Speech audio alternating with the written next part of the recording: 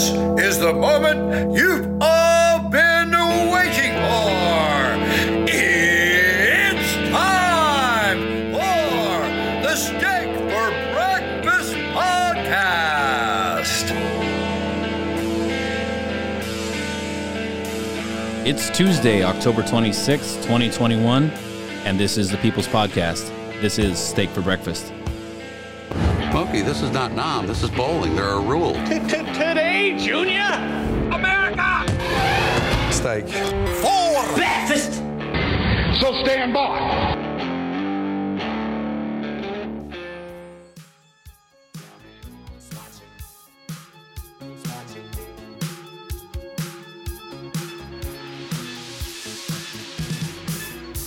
This episode of the podcast is brought to you, as always, by Man Rubs. They got rubs, barbecue tools, blowtorches, t-shirts, coffee cups, anything you need to make barbecue great again. Use the code STEAK15 for 15% off your order.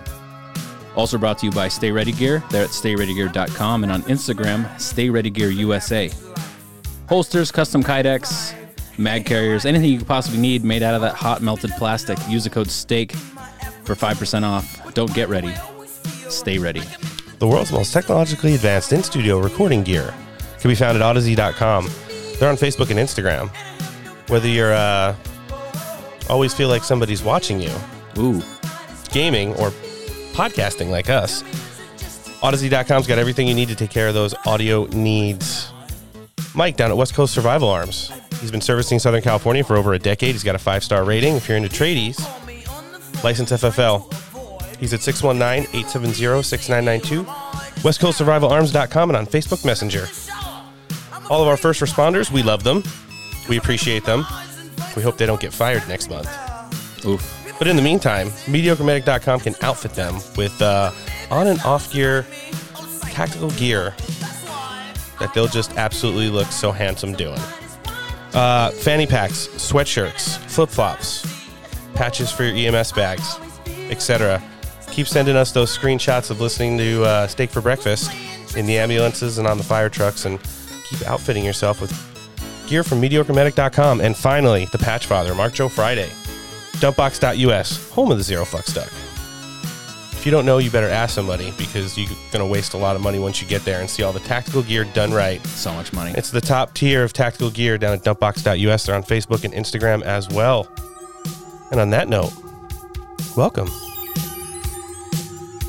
Tuesday edition, Steak for Breakfast podcast. I'm Roan. I'm joined today by Noah. What's happening? Antoinette will be along in a bit. And we've got a returning guest today. She's joining us for the second time. She's the host of the Weekly Briefing on One America News. She's a former Marine, lawyer, one of our favorite journalists, Miss Christina Bobb. Thanks for coming back to Steak for Breakfast. Hey, thanks for having me back. Love the show. And we love you and all the work that you do for the community and reporting all the news that's happening and how much it's changed since we've had you on the last time. Oh my gosh, it's bananas. Like the world has lost its mind. No lies detected. I mean, and thanks for your podcast too. I mean, this is what it's all about, right? Is America just stepping up and filling in in the positions that our leaders and our media haven't been filling in for the last few decades. So everyone just trying to pull together and make America great again. Yeah, we sure are. Let's kind of get caught up since last time we had you on. I mean, I know you're super busy and you probably won't remember. We were about a week before the Maricopa results initially came out. The news in regards to the audits has changed dramatically since then. I know you've covered a lot of the stuff going on, whether it be still in Arizona, Georgia, Wisconsin. Why don't you give us kind of a little bit of an update on some of the election integrity stuff that's going on right now? Yeah, so Wisconsin actually has had some big moves. They had a report come out on Friday from the Legislative Audit Bureau that found 44,272 voters have never shown an ID to vote. They voted in 2020 as indefinitely confined voters. Normally, indefinitely confined voters have to show IDs to register, and then they request an indefinitely confined ballot. This time around, there's normally about 16,000 indefinitely confined voters in the state. In 2020, there were about 200,000. So that was a huge increase. And then the the 44,000 actually have never shown ballots. They're just voters who we have no idea who they are. No one in the government has ever actually checked to see who they are. So that was a pretty egregious finding. It's more than double the margin of victory in the state. I know there's a lot of grassroots efforts happening in Wisconsin, and the legislature is taking very seriously those grassroots efforts and considering their findings. And so I actually expect to see Wisconsin step up and kind of be the next big state that's really taking a good close look at election integrity. Yeah, it's pretty interesting how they've come to the forefront super fast. I mean, they really have. And I think, Arizona's cooling off a little bit in the sense that, the attorney general has taken over the investigation and he's doing his part to look into everything, but that's going to take a few months. And so the Senate and the legislature has pretty much said, okay, attorney general, do your thing and we'll see your findings when you're done with them. So Brnovich is doing that. And while he's doing his criminal investigation, you've got Wisconsin stepping up to kind of be the next state that's really championing this. So yeah, good things are happening. Now, Noah and I aren't lawyers like you and probably aren't lawyers like Mark Brnovich, but I know it takes a long time to become a lawyer. There's a lot of tests and schooling that you have to do. I don't have time for that. But I hope solely his criminal investigation doesn't just include going on Sean Hannity to talk about the Southwest border and doing nunchuck videos on Instagram. I hope so too. Yeah. It does make me feel a little bit better that he's running for U.S. Senate. Yes. And so if you're running for office, you should take your role very seriously. And I know the people of Arizona are watching him closely, as you guys are, and the rest of the country is. And so I think he knows that he's got to do a real investigation. I also think he's been a part of the establishment a little bit and is probably nervous to really come out swinging. So I don't know. I don't know what we'll find. I think he'll come up with something, whether it's going to be a home run, a triple, double. I don't know. As long as he gets to base, just find something, make contact with the ball. That's all I care about. Yeah, so that's definitely a good point because like you mentioned, he is running for Senate where in turn the people become the carrot. So if that's exactly right. If he wants those votes, there's one way to guarantee him getting over the finish line, and that's to produce something from this criminal investigation into the Maricopa County audit. Yep. Were you disappointed to see the Garland Favorito vote GA case tossed by Judge Amaro about a week and a half ago? I know they're going to be refiling, and there's going to be some stuff going on there, but it just seemed like the one judge in the country who actually was going to take this seriously at initial lawsuit kind of just backed off. Yeah. I was disappointed, not surprised. Right. The finding or the decision actually I thought was quite telling as far as the rationale for throwing the case out. So they've been litigating that case for 10 months. That means the judge has been willing to listen to both sides for 10 months, debate the right to inspect absentee ballots. And then 10 months into the process, the judge says, oh, wait a second. The plaintiffs don't have standing to even bring this case. The fact that he threw it out on standing to me says that there's something weird going on. Normally, if somebody doesn't have standing, that's thrown out at the very beginning in one of the original hearings because it means you don't have standing to even argue the case in the first place. So the fact that he let them argue it for 10 months and then said, oh, wait, you don't have standing. I think it just smells funny. Yeah.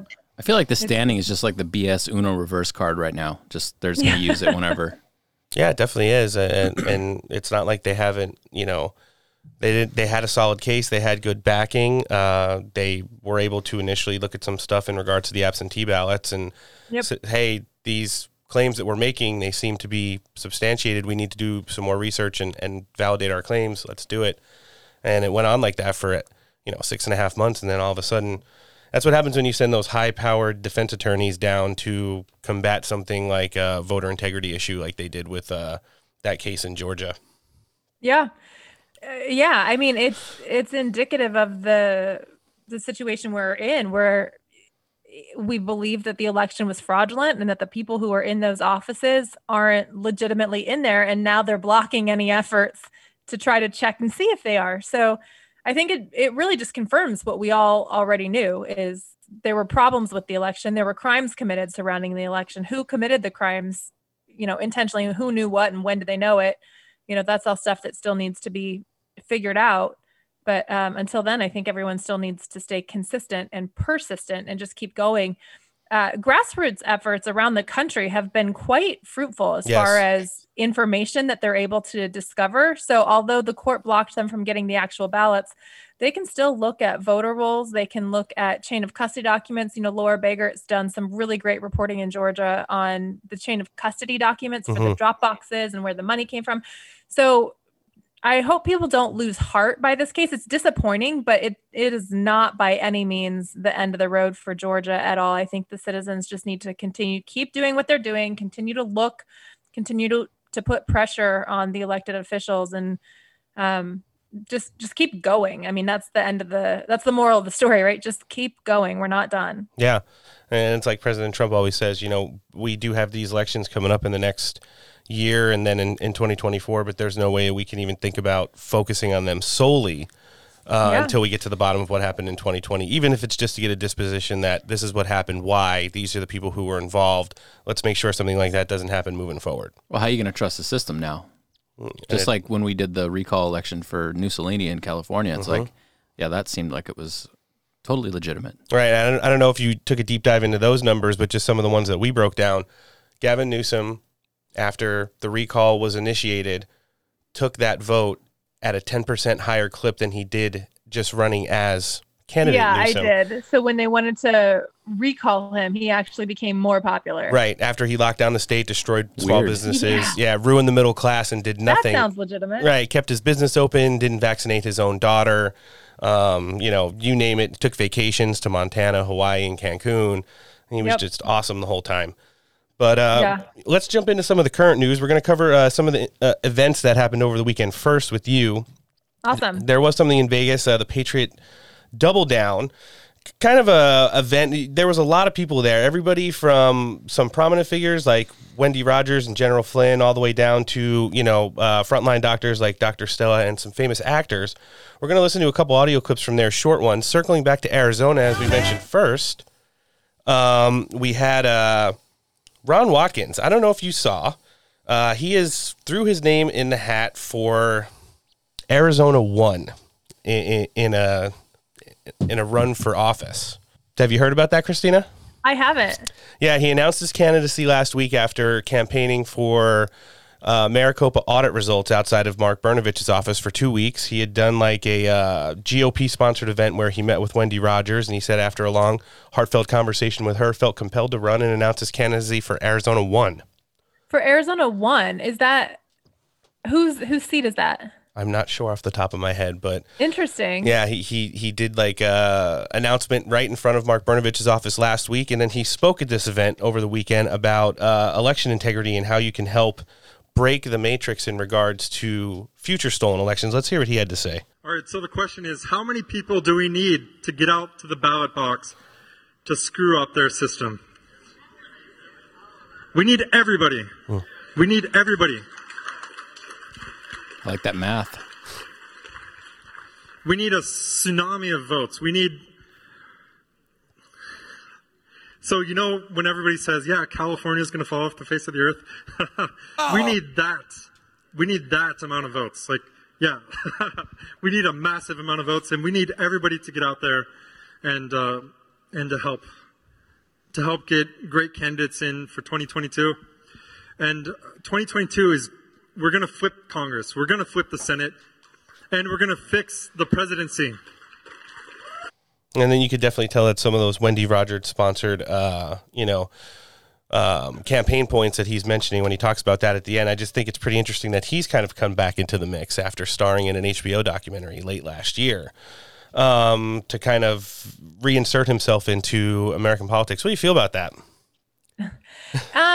I think I like his enthusiasm, and I like his call to have everybody get involved and everybody vote and everybody volunteer. Certainly, we learned from 2020 that we need more Republican poll watchers. We need Republican challengers. We need Republican attorneys at each of these precinct levels.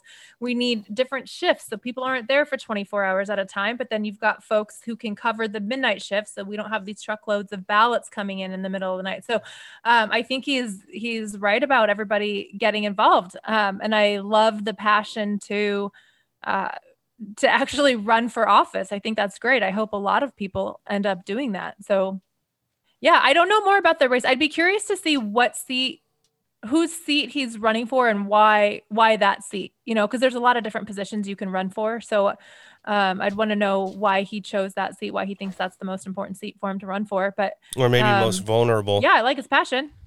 Yeah, it's definitely something to be looking. Oh, it's Tom O'Halloran. Oh, yeah, okay. And in 2018 he actually defeated Wendy Rogers.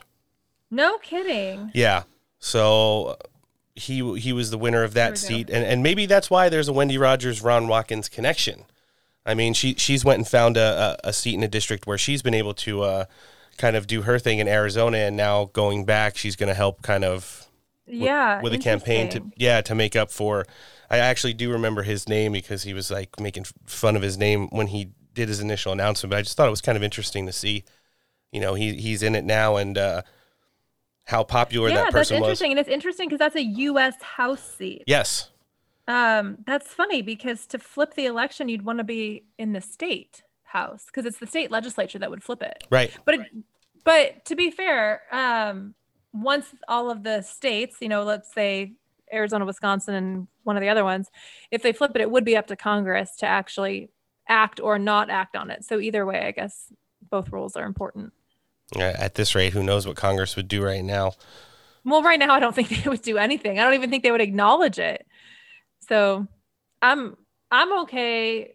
I mean, I say this, I don't totally agree with what I'm saying, but to some extent, I'm okay waiting. These states are taking so long to finish their investigations and to just get their stuff in order that at this rate, it could be after the 22 election that we actually have legitimate people in the state offices.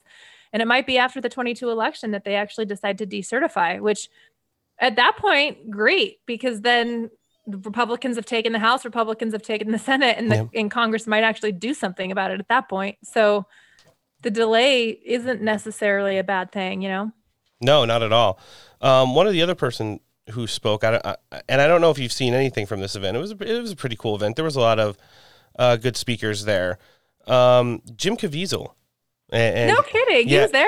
He spoke at a couple of Clay Clark's Reawaken America tour events. And that's awesome. He's great. He definitely is. And he combined actually a portion of the speech from the end of Braveheart. Nice. With with one of Ronald Reagan's more memorable speeches as he kind of rounded out his portion of the speaking event. And let's kind of hear that right now.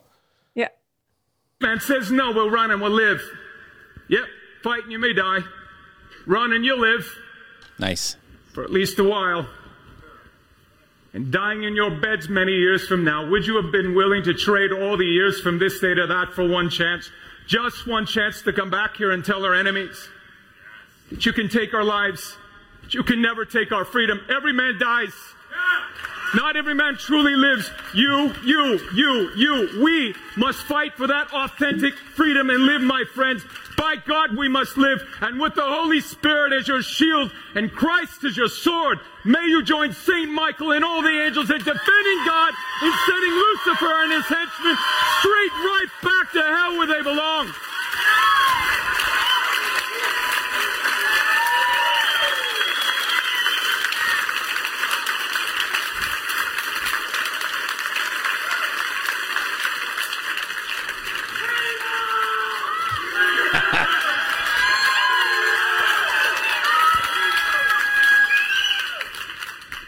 We are headed into the storm of all storms. Yes, the storm is upon us.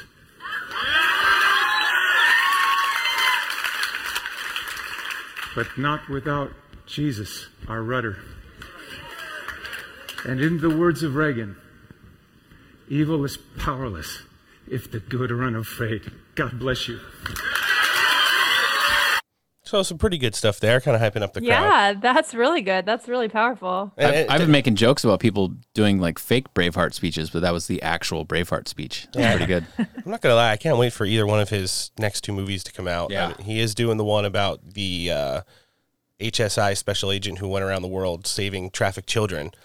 No kidding. Yeah, it's a true story, actually. The preview is just a tearjerker just in and of itself. I can't even imagine the actual movie. I'll send it to you, Christina. Wow. It's pretty good. It was done by a famous director too. It's been a long time coming. It keeps getting delayed because of edits, but it looks like they've done it right. In addition to, obviously, Passion of the Christ Part 2. Can't hate that one. So, the remix. The remix. I was gonna say, what's the next part? I'm so curious. What happens after the resurrection? Well, I think it's going to focus pretty much on some of the journeys of the apostles moving forward and spreading of the gospel and how, Jesus was kind of intertwined in their life. It's not going to go like Mad Max or... Oh, it kind of went like Mad Max when he went on Stephen Colbert. Ran him. We are going to jump more into a little bit of the mainstream now, unfortunately. One of the things we focused on for like the last couple of weeks is the January 6th committee. I'm sure at least the three of us aren't fans of it at all. And the abuses of power that are going around. Since it's... that's the indefinitely confined people. Right. Well, thank you, Nancy Pelosi. Going down the list, they've pretty much got down to the bottom of the barrel. They're right now at Steve Bannon. And then after him, it's probably going to be Jack Posobiec as the last two people who they kind of tried to run through the ringer in regards to, all the stuff that's going on, dragging them through the mud and trying to get into all their social medias and find out who their White House insiders are and stuff like that. Joy Reid, also probably not a huge fan of this show, did her little weekend spiel and was talking about how important things like the January 6th committee are because if and when Republicans get back in power, they're going to take it and not give it back. Kind of interesting because we always talk about it. They literally say and do what they're actually doing. Yeah. Yeah, so, they're the masters at projecting all of their own illegal activity. They somehow do this voodoo trick and convince the public that Republicans, who unfortunately are doing nothing at all, are actually doing all of the corrupt stuff that they're doing themselves. So yeah, they project all of their illegal activities onto the Republican Party that's sitting there doing nothing. Let's hear how Chief Roll she was on her Sunday morning show. They are now building all of the pressure within their base to believe that there is a completely illegitimate United States government in power. And when you can convince people, especially people like Madison Cawthorn, thinking that you have to go in and resolve these issues with the Second Amendment, and with this bizarre belief in what they think the Constitution says, because the Constitution doesn't say anything about what they did other than sedition, then you have the basis of where you could have broad-based political violence. But they fully intend to take back power. And when they do, they will not relinquish it. We just saw it in Sudan. They're on their Twitter feeds right now wondering why we can't do in the United States what happened in Sudan yesterday. Well, what an awful gaslighting kind of comment to make. Saying, now, I don't know if you guys he was comparing some of the stuff that's going across social medias of on the ground in Sudan to what conservatives and patriots in the United States wish would happen here, which would be a full military coup, dissolving the government and moving forward, charging people in the media with all that stuff and taking it from there. I mean, that's not necessarily the case. No, it's not the case at all. And I would venture to say the vast majority of conservatives here don't want physical violence. No. They don't want an actual war. They want the president they voted for. They want the administration that they voted for. And to say that this is somehow a cause of the conservative base is completely misleading. We're seeing all kinds of polls that are coming out saying most of America, it's not most Republicans, it's most of America believes that Biden cheated to get into office and that he is not legitimately the president. He was not the lawfully elected president. So that's the coup. That is the illegal takeover of the United States government. And to try to say that those who want to correct that and fix the fact that we do have an illegitimate government in the White House and in many of these government agencies right now, no, they're trying to correct it. And so you're right. I mean, it's completely gaslighting, and it's they operate off of fear. Yes. They can't get anybody to follow them, or they can't win on policy because their policies don't work. So they have to scare people, or they have to excite people emotionally to follow them and to believe what they say, because otherwise their policies alone don't work. Doesn't cut it. And speaking of things that aren't working, when you get into Mr. 80 million votes himself, 81. and we'll jump into that in just a minute after we're done with this segment. But the narrative has collapsed so fast. He's been down more percentage points faster than any president ever since World War II. That's a fact in approval rating.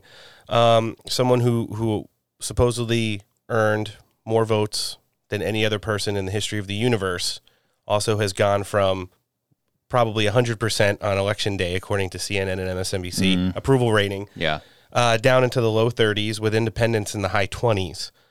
And they have nothing working for them right now. Every single one of their policies have This is not a legitimate presidency. Yes. And I would be willing to bet that they're surprised at how quickly and how badly they failed, because most other presidencies have been able to at least ride off of some of the successes of the past administration. But this administration is so bad. This is what happens with corruption. It can't withstand its own weight, and it's just completely failing. They're giving out under the weight of the office and under the weight of responsibility. They can't stand up under it.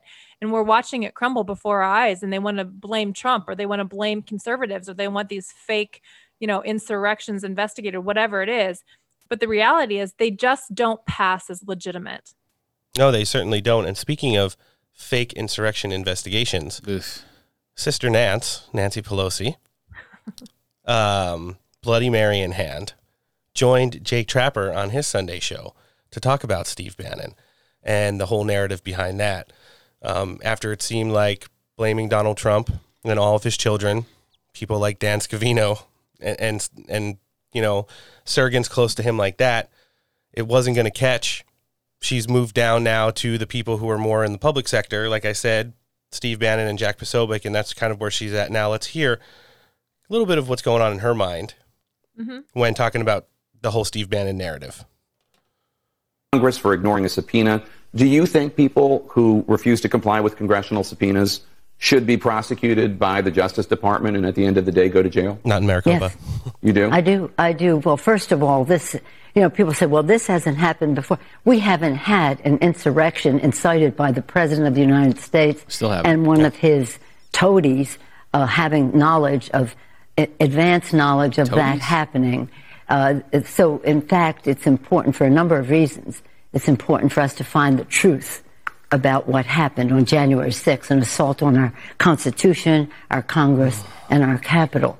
But it's also important in terms of the separation of power and the checks and balances of the Constitution, which is the genius of the Constitution. Absolutely. For this to happen in this way. So you're willing, if the committee decides to subpoena Trump, you're willing to have that happen too? I'm not. They have everything on the table. I don't get involved in the decisions of the committee. But when you say if he should do this and go to jail, well, he'll be tried and see what his court hearing. I want you to take a listen to a key moment in which we're going to skip that part. But just pretty interesting to see. We did have Merrick Garland up on Capitol Hill. We covered that in our last episode, and how it turned into a dunk fest from all that the House Republicans of the narratives that were getting absolutely destroyed with him. Everything from weaponizing the DOJ and using the FBI as his personal police force, all the way down to the conflicts of interest he has both with his wife in regards to voter integrity projects and her stopping audits, and his son-in-law and the $75 million he's made off of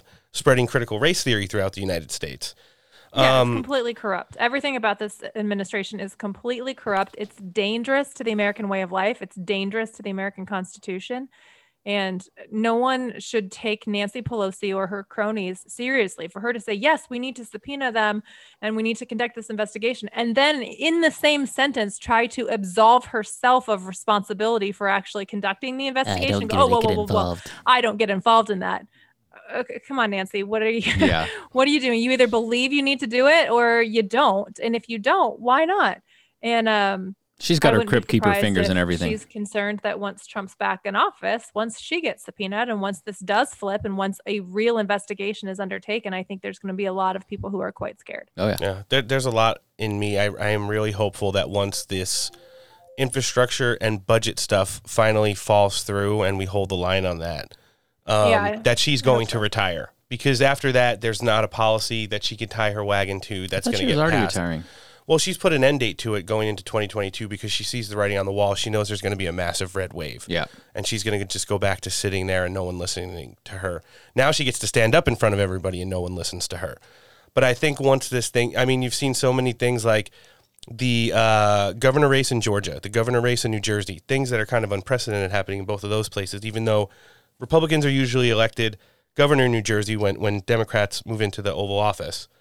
You also have, like I said, the failed infrastructure bill and the, kicking the football down the road till December with the budget. So with all the failed foreign policies and how bad the economy is right now, they're going after her numbers next. And right now she's one of the last people that can actually walk around and not get booed when she goes out in public, even though it's happened too. Steve Bannon talked about some of those things regarding the money and the Democrats over the weekend at a GOP-sponsored event in Pima County. He's taken the War Room podcast on tour and is kind of, he's gone to Pennsylvania. He's been down to Georgia. They're going to Arizona, and they're going to be hitting a few other places. Let's hear what he kind of had to say in regards to holding the line in the Patriot movement and how these constituents and areas all over the United States and their effect on the government right now is really kind of, making the difference. All right. The mainstream media is now the oligarchs in Silicon Valley. In the mainstream media, they are the issue, right?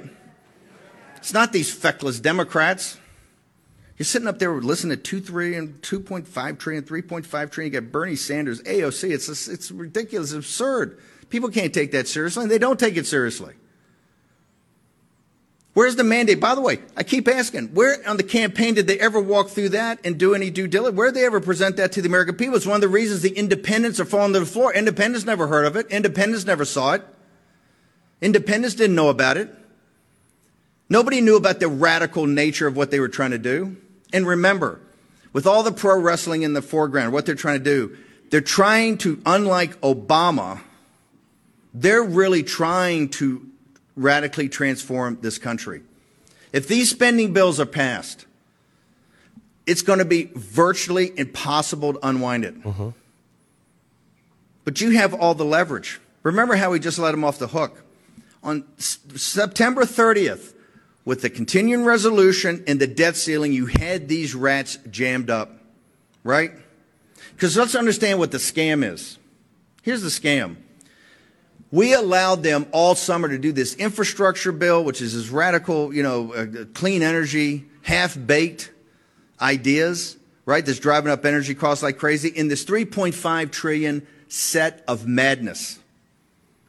When they didn't take their time and actually do the work in the appropriations, come back and talk about what's the thing on the federal government. Remember, here's the problem. We have $1 trillion to $1.5 trillion deficits every year in perpetuity. In perpetuity.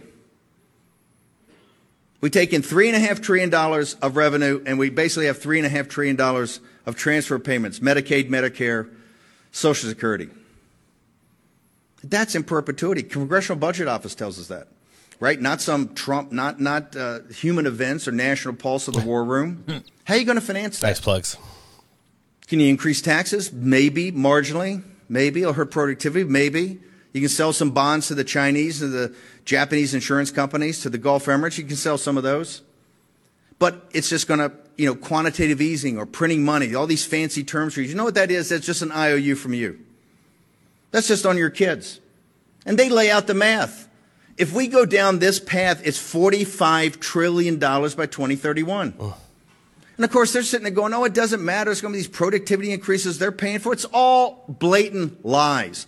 And, in fact, it's such a lie, and they have so little respect for you, they don't even do any work to try to put it forward. They just state it. It's just an assertion. And the media takes it, and that's the great debate you see on TV, and people further brow and talk about this. All nonsense, all crap. Christina, what's your opinion on Steve Bannon? I mean, he's done a lot. We talk about it on the show all the time. He's one of the people that's solely responsible for getting Donald Trump into the Oval Office in 2016. In addition, rooting out some of those really bad hires that were made at the start of the Trump administration, namely like the Chris Christie proxy people that came in and just kind of had more of a, typical Beltway style of looking at things and really got them out before stepping down and then picking up the podcast in 2018. So How do you feel about him? Yeah, well, in that clip you just played, I think he's exactly right. He hit the nail right on the head there. I mean, there's no disputing it. He makes the fantastic point about the media not actually showing you facts, not actually showing you science, but just talking about what they want you to believe that it is and hope you don't question their facts.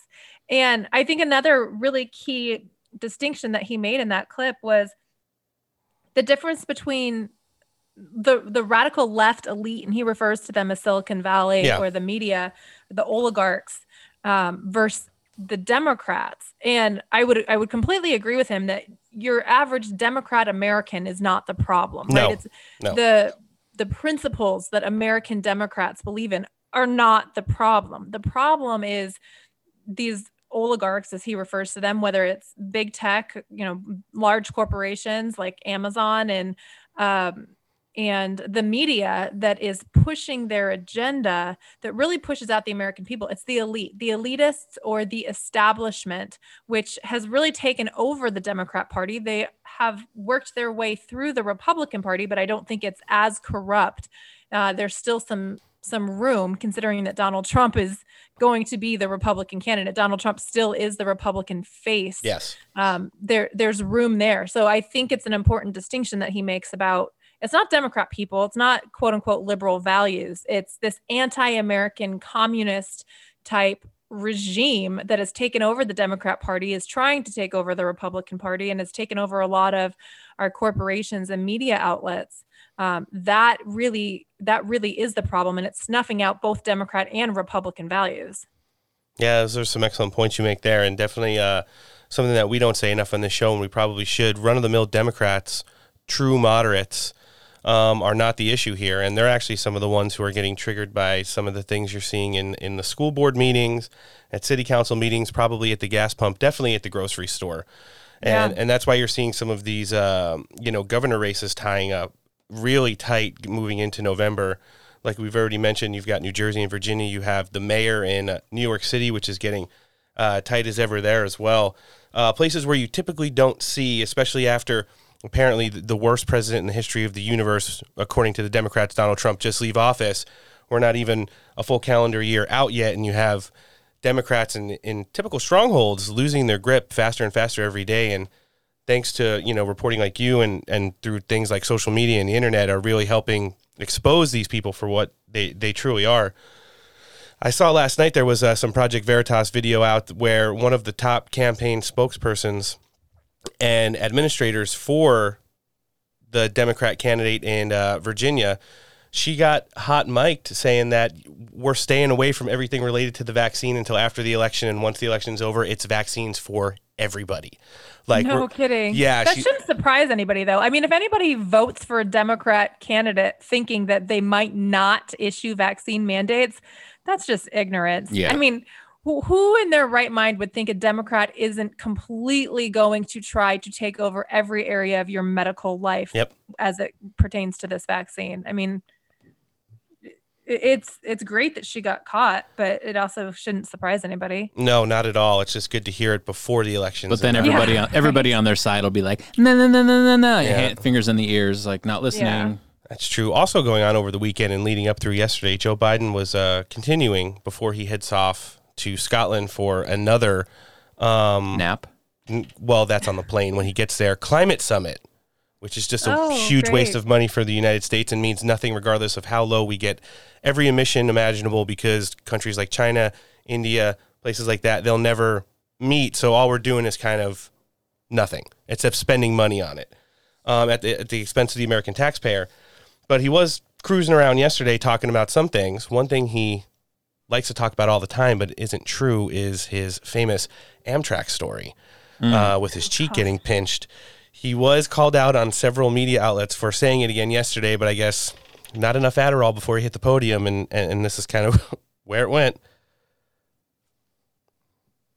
I commuted every single day, 263 miles a day on Amtrak from the time I got elected United States Senator. As a matter of fact, when I was vice president, I used to like to take the train home because my mom was very sick and dying, and I'd come home every weekend to make sure I'd take the train home. And the Secret Service, and I'm not criticizing them, legitimately would rather me fly because it's safer, because too many people can get on and off, etc. I'm getting on one Friday, and then one of the senior guys on Amtrak, Angelo Negri, I got to know all the conductors really well. They became my friends. I mean, really, my genuine friends. I'd have them at my home at Christmas and during the summer. And Ange walks up to me and goes, "Why do I not believe this?" Baby, grabs my cheek, and I thought the Secret Service was going to blow his head off. Okay, so the actual conductor had gone on record. I believe he's passed and said, yeah, that's not necessarily an all-the-way true story. No, you mean he was embellishing? No. Imagine that. No, they don't do that. Yeah, we did we did a little bit of fact-checking on that, and it was pretty interesting to see how that's been debunked. I believe that was the 5th time he said that. And you know, as soon as he starts going down that road, the people in the front row and whoever is in his ear's got to be like, what are you doing? Stop it. Yeah, exactly. But it's better than, saying, listen here, fat, and all that other stuff. You got to like his enthusiasm, just keep running with At the least same you could understand bullshit. most of the words that he was saying. Ooh, yeah. It was always fun when I try to report on either a speech or take a clip that he says, and it's like, is there a transcript with this? Because I have no idea the words coming out of his mouth. When people put subtitles on it, it's actually worse. You're just like, wait, that is what I heard. Well, he just said xylophone. Like, what? He actually said that. We did have it on our when we were back in our old studio. There was one time we were playing, and one of the things that I recorded, it said inaudible. It had like subtitles, and it was saying what he said, and then he inaudible. And they couldn't understand what he was saying. Here's one thing: where we need to build America back from. Noah, you're decent at math, better than me. If you can hear just exactly what he's trying to get across in this point right here, why don't you just kind of help us out with it? I need a We calculator. have to once again build America from the bottom up and the middle out. I've never seen a time in American history when the middle class did well, the wealthy didn't do very well. It's called 2020. But I'm tired of trickle down. Trickle down hadn't worked so much for the last 15 years for working class and middle class folks. That's why I propose 2 critical pieces of legislation being debated back in Washington right now. These bills are not about left versus right or moderate versus progressive or anything that pits one American against another. What? These bills are about competitiveness versus complacency. Competitiveness versus complacency. They're about expanding opportunity, not opportunity denied. They're about leading the world or continuing to let the world pass us by. That's a full minute of audio. He didn't make anything. He didn't talk about anything except just stuff. He just put a whole bunch of words together. He didn't talk about the bills. He didn't talk about what he was building back. Crappier. He did also, referenced or did not reference a time when he knew the middle class was doing well. That was probably at its height the last 2 years of the Trump administration. I know, no, we consider ourselves middle class. Christina, probably you as well. Yeah. I was doing great. Yeah.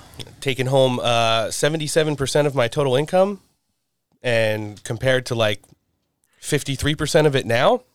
Yeah, Joe Biden's the one who wants to prevent the middle class from working. If they don't have vaccines, they can't travel because the wealthy are going to be flying on private airplanes. And so they don't need, they don't need to go through TSA. They don't need to go through the airports.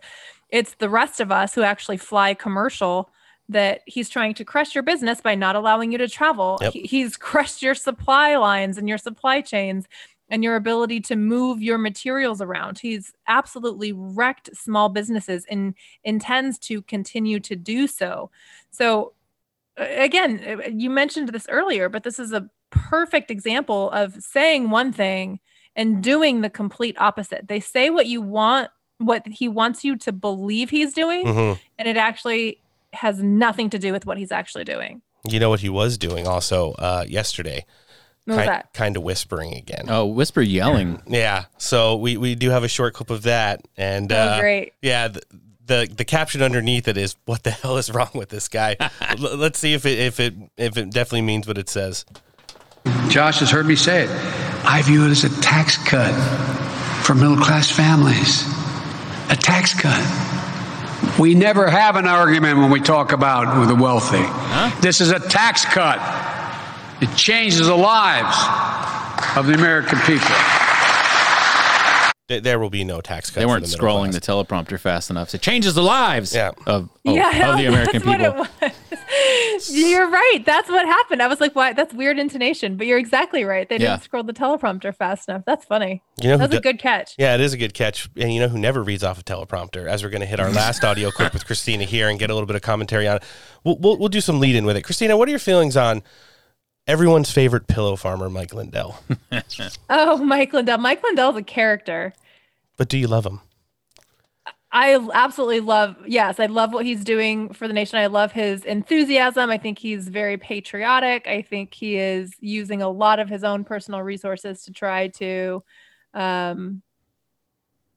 make America great.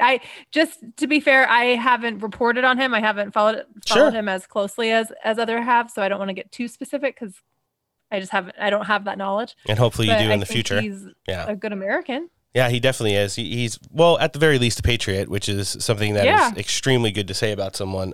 He jumped in the war room with Steve Bannon on Friday to talk about, if you're so patriot, I'm going to give you a surefire way to ruin Thanksgiving dinner. Ooh. You're going to have an AG that's prepared to go. You're going to have the lawsuit filed. Yes, and then you're going to start that evening or the next day a marathon of information on Frank's speech. Wednesday night before Thanksgiving, and you're going to be sitting around the table. This is very important to our country and the world. Everyone can be sitting around the table and going, hey, what do you think of that? You think the Supreme Court's going to accept it and protect our country like they're supposed to? No. And they're going, there's no evidence. No. You have somebody No. Here's what I love about that. Be able to go to Frank's Everybody was saying, hey, we'll get it up. This is what I love about it, Lindell. Only you could have done this. What I love about this, they said, hey, if you just get Trump out, Orange Man bad, and you get Biden, you can start having holidays again without arguing at the table and at each other's throats. But Mike Lindell comes in, and he's going to go the Wednesday, the eve of Thanksgiving, on a marathon, so you can go back and have fist fights, the family squabbles. Lindell, you're a genius. Only you could have thought of this. Steve, the country's going to go back at your holidays are ruined again. Okay? No. It's different now. 30-some% of Democrats now believe this country was stolen and through the machines. This is going to be uniting. This will be a uniting, not a dividing. This will be finally. You're going to be able to say, "Hey, look at this." Pick your state. By then, Steve, with our Fusion Center, you'll be able to go online there and watch this live on TV, and then pull up your state and show your relative and say, "Look these are right off of our voter rolls. This isn't fake. This is real." Do you know, Steve? There's states out there where you can. All of them where you can pick an age and he's about to do the classic Bannon cutoff. But what he's talking about there, Christina, is he's been traveling around talking with Secretary of States and Attorney Generals about filing a Supreme Court lawsuit on the eve of Thanksgiving this year. That's the deadline he set. He says he's been to 38 states. So far, he has 20 on board, either AGs, Secretaries of States, or both. Awesome. He said, at the very least, it should be accepted due to the fact that there's a lot of legitimate local and state legislative pressure. It's not just private voter organizations or the MyPillow guy filing this and having no standing, like they say. In regards to stuff like that, what do you think? Just kind of contributes to the overall narrative of getting to the bottom of the 2020 election? election? That's a great effort. Whether we saw what the Supreme Court did to the Texas case, so I don't know how they'll respond to it, but I think it's a great effort. I think the more attention you can bring to it, and certainly Mike Lindell brings a lot of attention, the more attention you can draw to it, the more avenues to attack this, I think, are good. So trying a Supreme Court case with states suing each other, or whether I know he's been involved in other lawsuits, which are really helpful. He's been very involved in just getting the word out. So he really is attacking this from a number of different directions. And I think every direction that you add is helpful. So I think it's great, and thank God for Mike Lindell. Yeah, for sure. We say it all the time.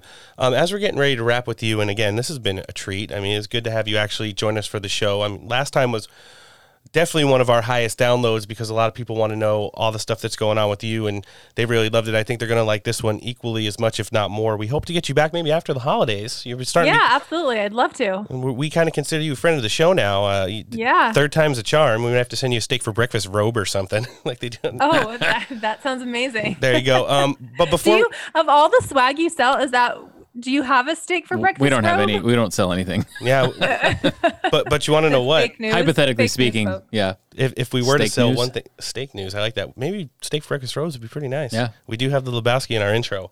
Why don't you tell all of our listening audience where they could find you again, as if they already don't follow you on everything on social media and stuff? Yeah, well, thank you so much for having me. You guys are so much fun, and I've really enjoyed every time coming on. So thank you. You can follow me on Instagram, Christina_Bob, BOBB, same handle for Twitter. I try to put a lot of the breaking news or really the pertinent, pointed news on election integrity. I try to post it to Instagram. Mm-hmm. Sometimes I put it out on Twitter, but all of my tweets get suppressed. Yeah, so ours too. it's not as fun. But you can find it on my Instagram account. I do have a Getter account as well, Christina Bob. Although I try to funnel it all onto Instagram just for ease of use, so that it's all in one source. But there, and then of course on One America News, weekly briefing is Saturday and Sunday at 2 p.m. Eastern. Awesome show. And yeah, we definitely like it. And we will live link all of your social media to direct even more traffic your way with our interactive listening audience. And again, we as always, we're going to thank you for all you're doing in the media and, working alongside of us. I mean, we definitely work alongside you, I think, in the big scheme of things, but we appreciate it and can't wait to have you back again soon. Yeah, thank you guys. I appreciate it. Miss Christina Bob, OAN, thanks for stopping on Steak for Breakfast. Jumping in now for the back half of the show, return guest, friend of Steak for Breakfast, host of the Red, White, and Truth podcast on Right Side Broadcasting Network every Thursday night, Mr. Mike Crispy. Thanks for coming back and hanging out with us today.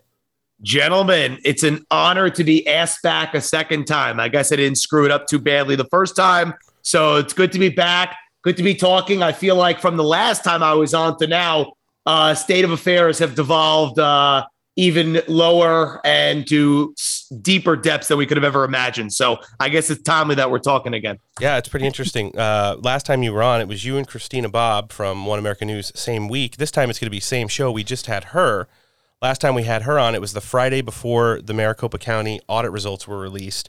And then she kind of gave us a little spiel on all the stuff that's going on because she does all their election coverage that's been going on since in Georgia and Wisconsin and even Arizona. We talked about, political candidates running there. Ron Watkins coming out and announcing his candidacy in Arizona 1, which is interesting. We did a little deep dive on the show and saw that was the House seat that Wendy Rogers ran for in 2018 and lost. And he says after meeting with her at a GOP-led event like 2 weeks ago, he was compelled to run. So he's going to take on the current House representative who beat her in 2018. Yeah, I mean, what's going on in Arizona, and I'm actually this week, I got Carrie Lake coming on the show. Nice. Returning on. I mean, what's happening in Arizona, who else covers it besides RSBN and OAN and maybe Newsmax, covering what's going on? I mean, in New Jersey, where we have a governor election right now, I was at a local GOP event the other night, and some of these Republicans still don't want to acknowledge the obvious, and that is if you can't clean up the voting process, how are you going to win an election? So I think voter integrity should be the number one thing. And it's funny, this election in New Jersey that is happening next Tuesday for the governor, there is 5 different ways to vote, and the signature verification is actually on a pad, right? It's no longer, on paper. It's on a pad, and they will verify it if one character matches. So if you got 20 characters in your name, but one letter matches, it's good. So what the hell is that? I learned that last night, and I said, this is insane. And I said to the person who was talking about it, who was a local elected person, I said, is it as crazy as it sounds? And she said, yes, absolutely. This is what Murphy is doing, and this is what they're doing. So I'm telling you, voter integrity, people don't want to talk about it. It's like, oh, let's take back the House. We're going to take back this state. We're going to take back that. If you don't have a candidate that's acknowledging the obvious, and that's the election integrity, then they're being disingenuous with you, and they're just doing it for campaign dollars. And, they clearly know things that we don't, because these local politicians just trade influence to stay in office. And, if they're not talking about election integrity, then something's up with them, and I don't think they should be trusted. Yeah, that's really good point there. And something that we all talked about in the first half of the show that definitely needs to be addressed. You know, it's okay to start preparing for 2022 and 2024. Like, obviously, you're going to need candidates. Races are going to start heating up, especially, you know, within the next month when we hit a calendar year before midterm elections. However, if we're going in using the same method, the same machines, and having the same people provide oversight on the elections that happened in 2020, it's not going to work out for anybody. I'm telling you, when does it become controversial? It's like everybody votes on election day in person, verify who you are. The same thing you do in New York to show a ID card and a vaccine passport to get into a restaurant. It's not controversial in New York City for the Democrats, but in New Jersey to vote, literally right across the river, you are a racist, everything they call you under the sun. Barack Obama was here in New Jersey campaigning the other day, and he said, oh, these Republicans, they want to suppress the vote, Jim Crow, blah, blah, blah, blah, blah, all because we talk about voter ID on the Republican side. So it's terrible. And when I vote here in super liberal area, they don't ask me for anything. Nope. I voted in the primary, and I'm going to vote on Tuesday, and they ask my name, and I just go right in there, and that's it. That's it. Same here in California. Disgusting. Seriously, I say, and I don't know what the Republican line is on this. It's just my line, but it's like they should make election day, give everybody off, make it a full-fledged holiday. We get off for all these other bullshit holidays. Yep. Give everybody off for election day and let everybody show up in person, show their ID, match up to where they live, and vote. And that's it. And then the hand count be at the end of the night in person for everybody to see in public. And then the media can film it and everything. And guess what? They do that in Canada, but they can't do that in the United States. It's ridiculous. Yeah, we'll probably get National Pronouns Day before we get National Elections Day. It's definitely laughable, but probably the truth. You have to tell your pronouns to vote. Yeah. Well, that depending on how many pronouns you have, maybe you get that many votes. Ooh. There you go. Voting. You know who else is as popular as election integrity? Dr. Fauci. Yeah, especially after some disturbing revelations came out last week where the NIH corrected their website saying that, okay, the whole gain of function narrative that him, Peter Daszak, Dr. Birx all kind of held when this stuff started being uncovered, not true. We actually not only were funding it, we were completely aware of it. And they kind of distanced themselves from his narrative. Oops. Yeah, big oops. That, in conjunction with now something that we, Steak for Breakfast, reported on in July, but now has come to the forefront and trended number one for several hours on Twitter yesterday. Fauci lied, beagles died. In regards to the testing that we originally reported on back when we talked to some people who were working at the CDC and the NIH and follow our show and kind of gave us a little bit of insight on in July. Now it's coming out that these tests were probably worse than originally reported. It seems that these dogs and they sound bad. Like if they're worse than they sound, like holy shit! And that's just some freaking. For the people in the audience who have just seen the memes but don't know the specifics, these dogs had their vocal cords surgically removed. They were heavily sedated. They had the heads of the dogs placed in hoods, and then parasite bugs were kind of released into there to see how long the dogs could, hold out, what the reactions were. This was after a portion of their brain, which kind of works in regards to feeling stimulus, was melted out with acid. No, that was the monkeys. Oh, yeah, what? You're right. They did that with the brain? No, they did it with monkeys where they enhanced their feelings of terror by burning part of the brain with acid, and then they would either show them images of snakes and spiders or have spider... like the three-way screens and just kind of do just that. to terrify the shit out of them. Which what kind of? Why would you even do that? What is the point of doing? I mean, all the tax dollars. Where is that going? So the monkeys can be more scared. It's like, what is that going to accomplish? Are they experimenting because the human DNA is close to the monkeys and they're trying to experiment what they could do to manipulate our brains? I don't know. I'm gonna go with it's yes. Just crazy. Yeah. But what was the point of the beagles? Like, you letting these flies eat them alive? Yeah. What the fuck is wrong with these people? Before eventually euthanizing them when they were done testing them, which lasted, 8 weeks? Wow. It was a long time, and it was extremely cruel. He appeared on George Stephanopoulos this weekend to address some of the things regarded to the NIH after Rand Paul started a victory lap on Friday. Well, back to the animal stuff just for a second. I mean, isn't PETA and all the like where the fuck are they on this? No, PETA's actually been very vocal in the last couple of days. Yeah, about they've entered the chat over the weekend. Oh, have they now? Okay. But it must be like all these left bicycle riding, Fauci tattoo sporting people, chest feeding. Like this must just be like, oh man. Yeah. Like how many Fauci tattoos are getting covered up right now? As they sit there and they like stroke the head of their Dr. Fauci action figure. Yeah, pretty Their terrible. Pillow, That's what Fauci does. Their Fauci pillow. Yeah, yeah. Well, he looks at the picture of himself on the wall. So gross, creepy. It is. He is a real life Marvel supervillain. Let's hear what he said when he was on Stephanopoulos this weekend in response to that letter from the NIH regarding the Wuhan lab. The controversy over whether the U.S. was funding risky COVID research in Wuhan was kicked up again this week when the NIH released a letter about that research, which showed that the subcontractor had not disclosed some results in a timely manner.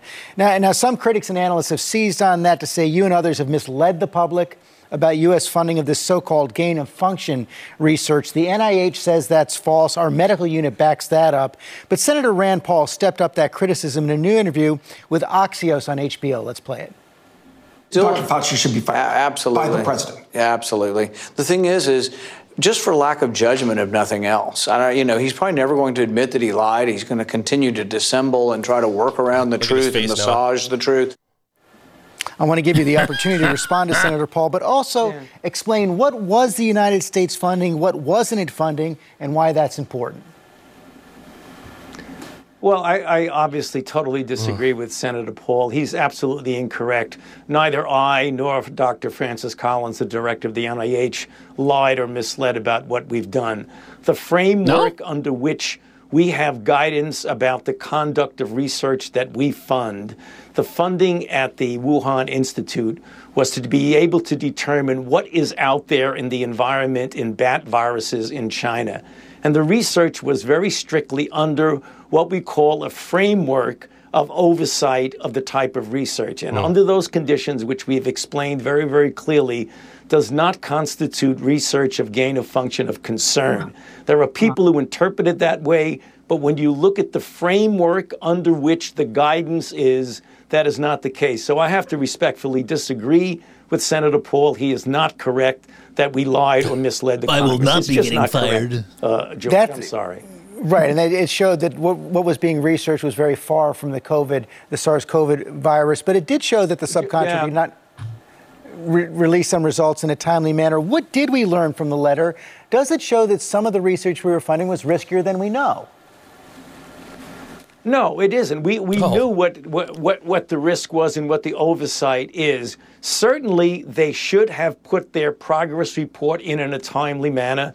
No denial of that, and there will be administrative consequences of that. But one of the things that gets mixed up in this, George, and it really needs to be made clear to the American public, there's all of this concern about what's gain of function or what's not, with the implication that that research led to SARS-CoV-2 and COVID-19, which, George, unequivocally, anybody that knows anything about viral biology and phylogeny of viruses know that it is molecularly impossible for those viruses that were worked on to turn into SARS-CoV-2 because they were distant enough molecularly that no matter what you did to them, they could never, ever become SARS-CoV-2. And yet, when people talk about gain of function, they make that implication, which I think is unconscionable to do, to say, well, maybe that research led to SARS-CoV-2. You can ask any person of good faith who's a virologist, and they will tell you absolutely clearly that that would be molecularly impossible. So things are getting conflated, George, that should not be conflated. Well, you hear that kind of narrative he's starting to build. God. Yeah, he's saying that research that they asked him about. I feel like there's some virologists that would disagree with him. And there have been ones that were publicly outspoken about it. He talked about timely manner in the beginning of that narrative right there. His timely manner of this thing coming out from the NIH this week, what he's talking about is that being available when Rand Paul asked him the first time, because the answer is obviously yes. We funded, we sponsored, and we knew that the CCP was conducting gain-of-function research in that lab with just free money from the U.S. without any supervision. He also talked about Francis Collins, disgraced former director had to step down due to stuff directly related to this and things that he was caught lying about. And now he's trying to build the narrative around himself that whatever was going on in that lab while we were funding it at this time was not when COVID was created or when the outbreak started. So therefore, he's trying to absolve himself of all responsibility for creating the virus, which we all know he didn't specifically physically do. But it was under his guide and negligence that stuff like this was able to happen there. Mike, what do you think? I got to tell you, I think the more scientific words that Fauci says in the shorter amount of sentences, that's the more lying he's doing. Yep. He's throwing around all these terms, this and that, and all these scientific things. It's all bullshit, right? If you are not sick of this little tyrant at this point, it's like you are just so far lost. So he's been proven wrong time and time again. Him and Francis Collins should literally be in jail. Yep. If anybody else committed the types of crimes, lying in front of Congress, this and that, you would be persecuted right now. There'd be no questions about it. So Fauci's going to get this documentary on National Geographic, which is ridiculous. People will still never see the light. They're always going to hail him as a hero. Yep. But he's just a little lying. I don't even adore. I just hate him. I really hate the guy. And Rand Paul has dunked on him time and time again. Yes. And he's not a stupid guy, Rand Paul. He's not one of these ex-lawyers that makes it to Congress. He's literally a doctor. He's a smart guy. He's not a rhino. He's not bought and paid for. He's one of the few legitimate voices that we have representing us. And he's calling a spade a spade. And Francis Collins resigning, which happened, he shouldn't get off the hook. That shouldn't be it. Yep. He should be persecuted for what he did and his involvement and his lies. And the same thing with Fauci, but it's not going to happen. And, enough is enough. As I'm hearing this Stephanopoulos interview, it's like I feel like they're bringing him out more lately to just opine on every little thing. Oh, is Halloween going to be okay, Lord Fauci? Is Thanksgiving going to be okay? Oh, if they're fully vaccinated. And he's like relishing in this star power role he has. And it's like, dude, shut the fuck up and go away. Everybody is sick of you and you're a criminal. Yeah. So that's my thoughts on him at this point. Answer that. What do you think? He talked about Francis Collins and Dr. Fauci. We can't forget people like Dr. Birx. She's kind of stepped away. We all know she's fucked up royally. Peter Daszak. She left when she left, Yeah. Peter Daszak, who has been a huge person behind the scenes of all of this stuff going on, is connected to all those disgusting people that we've been talking about in the beginning of the segment right now. And he's kind of been absolved of any kind of real responsibility for any of this stuff going on. I think they should all be lynched. Nice. As peacefully as That's possible. the rope. Right. Mostly peaceful. And the more the corporate media, and someone said that the other day, it was on Joe Rogan. They said, we got to stop saying mainstream media. We got to call them the corporate media. Yep. That's the new terminology because we are now the mainstream media. People, your show, my show. Now. Yeah. So they're the corporate media. The more they defended Fauci and the angrier they defended Fauci, whenever you had one little word of dissent against him, that shows it hook, line, and sinker that, this guy is a agent of, the deep state and these globalist actors. And that just proves it hook, line, and sinker. They had a mission to defend him. And obviously, we all know why. He's like their messiah. It's disgusting. They worship this guy just like they do COVID and everything else. And it's all playing out the way it has in the past. There are literally dozens of books that you can go and purchase that outline how awful he was during. Yeah, for a long time, too. What happened during AIDS. And you see a lot of the similar things. He talked about taking people that had HIV and completely segregating them from the rest of the community of the world. He suppressed all natural therapeutics. Hey, imagine that. Where does that sound familiar? Sounds really familiar. Well, they did the entire HIV/AIDS epidemic they use the exact same playbook then now for COVID. Yep. The same PCR tests they used to test people for HIV/AIDS. He even had which resulted in actual children being misdiagnosed and then treated with AZT and almost dying. Yes. False positives? Yeah, imagine that. Weird. Yeah, everybody False apparently positives. had A lot AIDS. of people. So A lot of people were getting treated for 69 AIDS, HIV, and they didn't have it, and they died because of the medication. Yeah, and the treatment, like they're doing now with the ventilators and the remdesivir. And there are prominent authors who have claimed that Dr. Fauci is responsible for at least 20,000 deaths during the HIV. Minimum. Minimum, including hundreds of thousands of people misdiagnosed, mistreated, and have lifelong things, wrong with them because of... taking those extreme medical procedures to combat something like that if you don't need it. Yeah, it's one of those things where people joke about the vaccine. Wait, where does that sound familiar too? Well, yeah, and people used to say, well, if you don't have cancer, should you still get chemo? Like people try to debunk, and it's like, well, he literally did that with people with AIDS. Like they would. Well, he has a virologist years and years ago that came out and they said that the HIV has never been isolated, just like the COVID virus. Yep. And HIV does not cause AIDS. There's actually zero proof that is the case. It's pretty wild. I'll have to send you this documentary that this guy made with people that actually worked with Fauci and Luc Montagnier. Yes. All of it's a scam. It's fucking crazy. Yeah, there's that old viral video that goes around from C-SPAN where he had that one caller call in and kind of destroy him on the whole HIV narrative, and it's been severely repressed online, but we've had it on here before. Who was that Nobel Prize? Was it a Nobel Prize winner or somebody? Literally, it's like an old video from the 70s or 80s was saying that Fauci was a joke. I mean, he was like, this was all out in the open until he linked forces with Bill Gates. Yep. And now he's this international superstar, and Bill Gates made a lot of money all of a sudden investing into the pharma world. Yeah. I think it might be Luc Montagnier that I mentioned, because he's a Nobel Prize winner for HIV, for example, because he discovered it. But he admits himself that you can cure HIV. It doesn't cause AIDS. He said this himself. And he said they've never isolated the virus. Imagine that. Same with COVID-19. Yeah. These actual people that are like in charge of these things are saying this, but the media will never report it. Nope. They sure won't. You know who the media does like to report on, and we do it all the time in this show, is Big Dick Ron DeSantis. And after hearing these revelations on Friday from the NIH, and then, for Beaglegate came out yesterday swinging. And had some choice words for Dr. Fauci. Let's hear what he kind of had to say as he was at an event yesterday. NIH gave money to fund research, gain-of-function research at the Wuhan Institute of Virology. So what they're doing is they're taking U.S. tax dollars in China, and they're trying to create super viruses that'll be more dangerous for humans. And they'll say, well, we want to figure out how to combat the viruses. But you're doing this is very hazardous. I think it's unethical to do it. They should have been banned from doing it, but I think they went around the ban. And so we've got to shut that down. You can't have mad scientists running around playing God like this and then come to find out what else is Fauci and NIH doing. They're doing cruel experiments on puppies.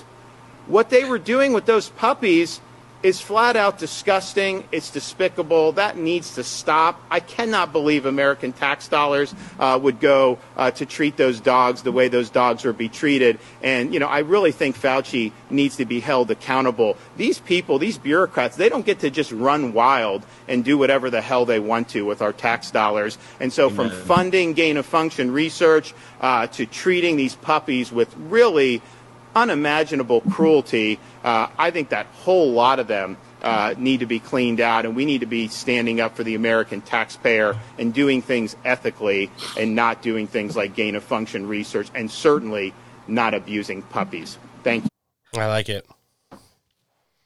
Mike, what do you think about Ron DeSantis coming out swinging on that one yesterday? I first of all, the puppy thing, it's like if you have the moral brain matter within your head to be doing these cruel experiments on dogs, like that just totally wipes you off the face of the earth when it comes to a shred of legitimacy in any way, shape, or form. What type of person that isn't a demented, sick fuck is doing experiments on dogs? That is just baseline. Like on that merit alone, he should be dropped to a 0 approval rating and fired. It's disgusting. Also, he's right. We pay all this money in tax dollars, right? We have so many issues right now where they need to raise more taxes to pay for this. And Biden says this costs nothing, and he makes the weird sign and all that. It's like, how many dollars a year goes towards shit like this, right? It just proves it time and time again. And it's like our government is so loaded, and DeSantis said the bureaucracy, it's like you could cut 70% of all the people who work in the federal government in all the multiple layers, and we would be fine, right? Yeah. You can cut all these bullshit people. They want to expand the IRS. They want to double down on funding this type of sicko, as DeSantis called it, mad scientist research. It's like, cut government. And the only people who opposes that are the unions, I guess, or the people in those departments who defend it. It's like, absolutely not. We need to get rid of it. But they want to hire more people in the IRS, right? And they want to hire more people in Department of Public Health. to start, being vaccine checkers and all this other stuff.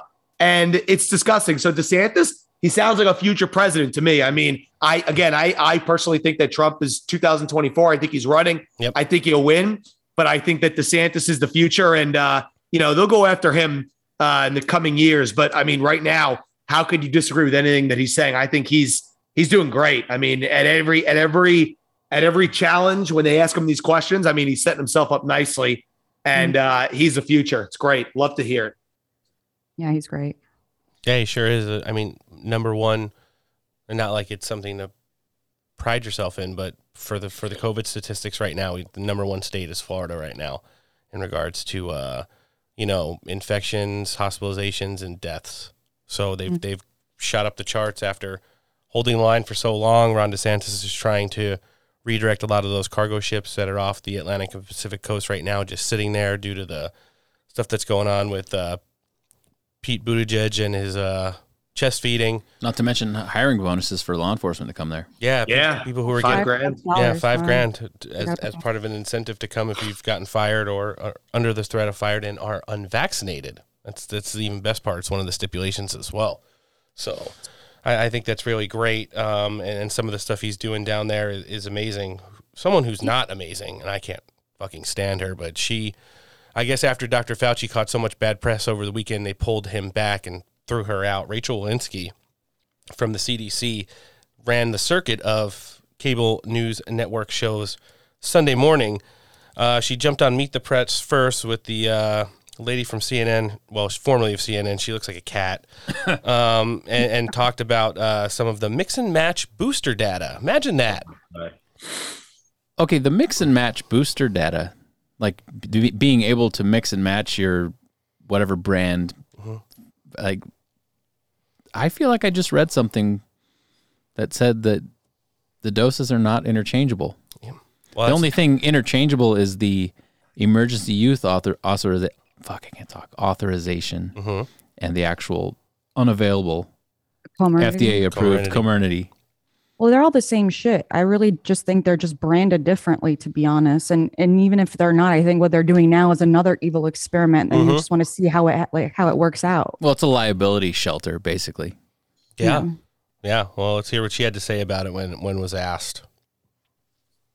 Let's talk about the boosters. So the approval for booster shots this week makes a big difference, but there's a lot of confusion, first of all, for Johnson & Johnson recipients. Why is it so important that they consider boosters, and do you recommend the mRNA boosters, getting Moderna or Pfizer for them? Right. This has been a really important next step in our booster campaign across America, because we now have a booster plan for all three of our vaccines. For Moderna and Pfizer, if you're more than 6 months out, you may be eligible for a booster. And what we said for J&J is that if you're 2 months out of your last shot, you are eligible for a booster. And then finally, this plan to have recommendations towards mix and matching. The FDA and the CDC saw a lot of data over the last week. We saw data from the NIH on mix and match that antibody levels for the mRNA vaccines boosting the J&J were really, really high. And we also saw clinical data from J&J that said if you're boosted with J&J, you actually do quite well as well, which is why we've really left it open and said any one of these vaccines can really be used to boost any one of the others. Yeah, just fucking scary. How does that make any sense? Like, why would you take a shot that you have to take another one after 2 months? I mean, where's the common sense in people in general, like right now? Okay, you believe in shots, but aren't you questioning it if it's only lasting 2 fucking months? like, what's the point? No, especially if I have a 99% chance of being absolutely fine. Yeah. And then you get sick after you take a shot. Do you want to be sick for a week? No. It's like... No, I don't want the nanobots to eat my immune system. Mike, you look like you're ready for your apart from the people that are getting severely injured. I mean, like everybody, immunizations make you sick, because they simulate your immune system. Part of the natural process. It's like, do these people, it's like they want to be abused. It's like, oh, it's working. I'm dying. It's working. Yeah. That's how you know it's working. Mike, you look like you're a huge booster of, or advocate of boosters. What do you think about this? Advocate of boosters. First of all, how are these people such sheep? Like how in the world? It's like the vaccine. It's like, okay, these people, they got the vaccine, okay, blah, blah, blah, they got whipped into fear. It's like Boris Johnson yesterday, who, again, I talked about the decline of Boris Johnson. He used to talk a lot differently. Then he got bought and paid for. Now he's an absolute puppet. And he said the other day, literally, we have proven that the vaccines are no longer effective. So you need to get your booster now, everybody. It's like, he just said it. He said it. He literally destroyed the argument for vaccine passports and all the things that they want to do around the world. He destroyed the argument in one foul swoop by literally saying that the vaccines were ineffective if you did not get your booster. Okay. So he literally debunked it right there. And all these people who were told, you get the vaccine, you don't have to wear a mask anymore. They got the vaccine, they still wear the mask. Oh, you got the vaccine, life will be back to normal? No. Now you need to get a booster, right? And these take the pills. And the pill now. No, the boosters don't work. Now you got to take the daily pill. Daily COVID pill. It's like, I am amazed. It really makes me, in one end, it makes me go, wow, this is pretty great. I'm much smarter than most people in society. That's kind of cool. But at the same time, it's scary. It's like, wow, most of society is so lost. And they're gone because they go, oh, yeah, I'll take the booster, the COVID pill, whatever they tell me. Like, this is for my health. It's like, don't you think at this point that those people would stop and say, wait a minute, maybe, just maybe, the dog killer isn't being honest with me. Maybe. No, God forbid, you cannot question my Messiah. How dare you? Well, as if that wasn't stomach-turning enough, she then went directly on with our least favorite presidential debate moderator, Chris Wallace, who will never be his father, and called Jen Psaki one of the best White House press secretaries ever. On Friday, he sure did. Yeah, he jumped on the 5, and when they started beating up Jen Psaki, he's like, well, I consider her one of the best presidential White House press secretaries of all time. I almost got the fully. These people are insane. He doesn't believe that himself. He's just saying it and telling you. I mean, ugh. Yeah, he just likes to make all the people that actually still watch Fox News cringe a little bit more. They were talking about, how there have not been spikes in communities where COVID mandate rules are completely ignored. He started talking about sporting events in places like Florida and Texas, where even though they've let 1.7 plus million people cross the southern border in Texas this year, and it's been confirmed by the Department of Homeland Security that nearly 30% of all of those people were infected with COVID. The rates continue to drop there because they don't adhere to the ridiculous restrictions in states like that and in like Florida. Let's hear what he had to say when he kind of pushed her on that one. Sports on TV these days, and if you watch sports, whether it's football games and stadiums or playoffs and baseball, you got some pictures up on the screen right now, Doctor, you see hundreds, thousands, tens of thousands of people all packed together, not a mask in sight. I understand it's outdoors, but what does it tell you that there have not been spikes in most of these communities when you have people crowded into football or baseball stadiums? We would still encourage people who are unvaccinated to wear a mask in those situations, but given that these games are outdoors, that tends to be a much safer environment. Finally, the holidays. First of all, Halloween. What would you say that kids can do and can't do? God. I would say put on those costumes, stay outside, and enjoy your trick-or-treating. Whether people are vaccinated or not, as long as you're outside, you're safe? Yeah, I wouldn't gather in large settings outside and do screaming like you're seeing in those football games. If you're unvaccinated, those kids that are unvaccinated, but if you're spread out doing your trick or treating, that should be very safe for your children. And what about Thanksgiving and Christmas? It's critically important that we gather, that we be together with our family and friends during these holidays. And we have the prevention strategies that we know work to be safe for those holidays. So what I would say is get yourself vaccinated before you gather. It will absolutely be safer if you're vaccinated.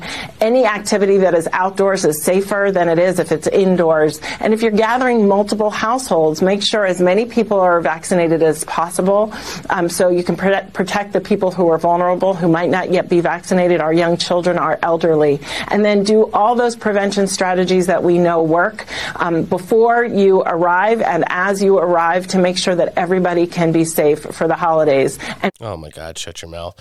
Yeah. They literally were showing file footage of like Texas A&M, Penn State, like Iowa, where just the parts of the games where the fans dump onto the field at the end and they're all intertwined with the band and the football players, and there's literally no science that backs up any spread, because those would be the first places they'd go to try and shut it down if there was.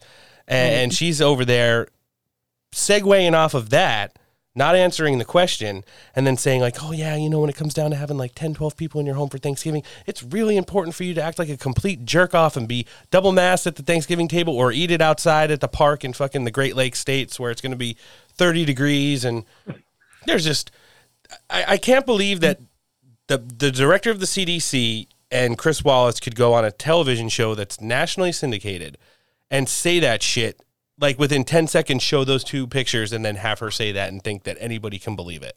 Yeah. I know, right? It's insane. It's garbage.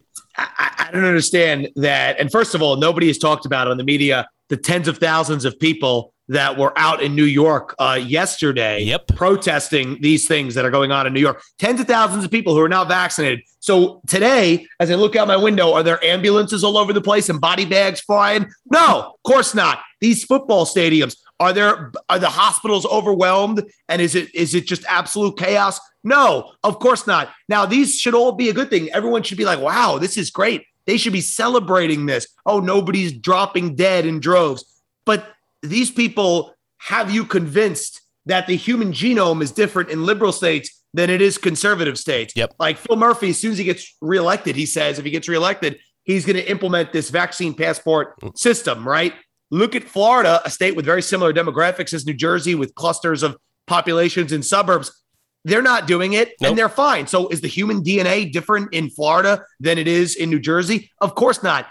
The fact that they don't celebrate that people aren't dying en masse after these football games shows you all you need to know, that this isn't about health. It's like, it's so obvious. So it's like, wake up, people. But I'm telling you, the majority of the population would rather get their fifth booster, stay inside wrapped in bubble wrap, and live an easy life where the government tells them what to do. And to them, that's their moral purpose in life. And it's sad and it's pathetic, but it's the reality for so many millions, Yeah. And you know what also is sad and pathetic is the fact that she continued on with that narrative, piggybacked off of something we talked on last show. Beetlejuice talked about losing potentially 50% of the entire police force in Chicago. That's going to go well.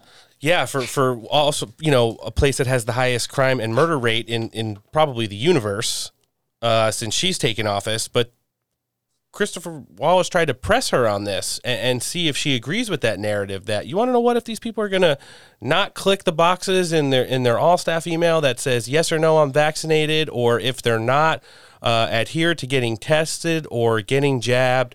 How do you feel about, all those police getting fired? Let's see that one. I thought it was really interesting. Get to approval before we can make a judgment there. Let's talk about mandates for adults. President Biden was asked about the quite controversial mandates for essential workers at his town hall this week. Take a look at his answer. Should police officers, emergency responders, be mandated to get vaccines? And if not, should they be stay at home or let go? Yes and yes. Now, mandates by government, by private companies of essential workers have generally worked. You see a big boost in vaccinations, even though there may be some grousing. But as you know, there are cases where police officers or health workers or pilots are walking off the job rather than get the vaccine. Are you still full speed ahead on mandates for essential workers to get vaccinated? We have seen that these mandates are getting more and more people vaccinated. Here's what we know. The most disruptive thing that you can do to a workforce is to have a COVID outbreak in that workforce. That will most definitely not only send people home, but it will send people to the hospital, and some may pass. What we know from the police workforce is that there have been more deaths from the coronavirus over the last year and a half than all other causes of death for that workforce combined. So we believe it is very important to to get these people vaccinated. There is a plan, should these people not want to be vaccinated, towards education and counseling to get people the information they need so that they are feeling comfortable in getting vaccinated. But what about the argument that we're talking about public health here, and if you get, and we've seen some real resistance, for instance, in the Chicago Police Department, in the interest of public health on vaccinations, if you have a large part of a police force leaving, in terms of public health, aren't you further behind the ball rather than having made gains? You know, the way you can down a police force is by having a COVID outbreak in that police force. So what we're Come on, please. How about firing them? Yeah, also firing them. What? No, here are these people is fucking anybody retarded? dying at home from COVID-19? I don't think so. Well, I want to ask Noah a question real quick because he's got some real life experience. There's been some interesting developments at Walmart as of late. Noah, have you gotten sick lately? You haven't, right? No. Me also no. Yeah. There's something that's common between you and I. Yeah. Now we have two coworkers who, stock shelves with us at Walmart and greet people every day.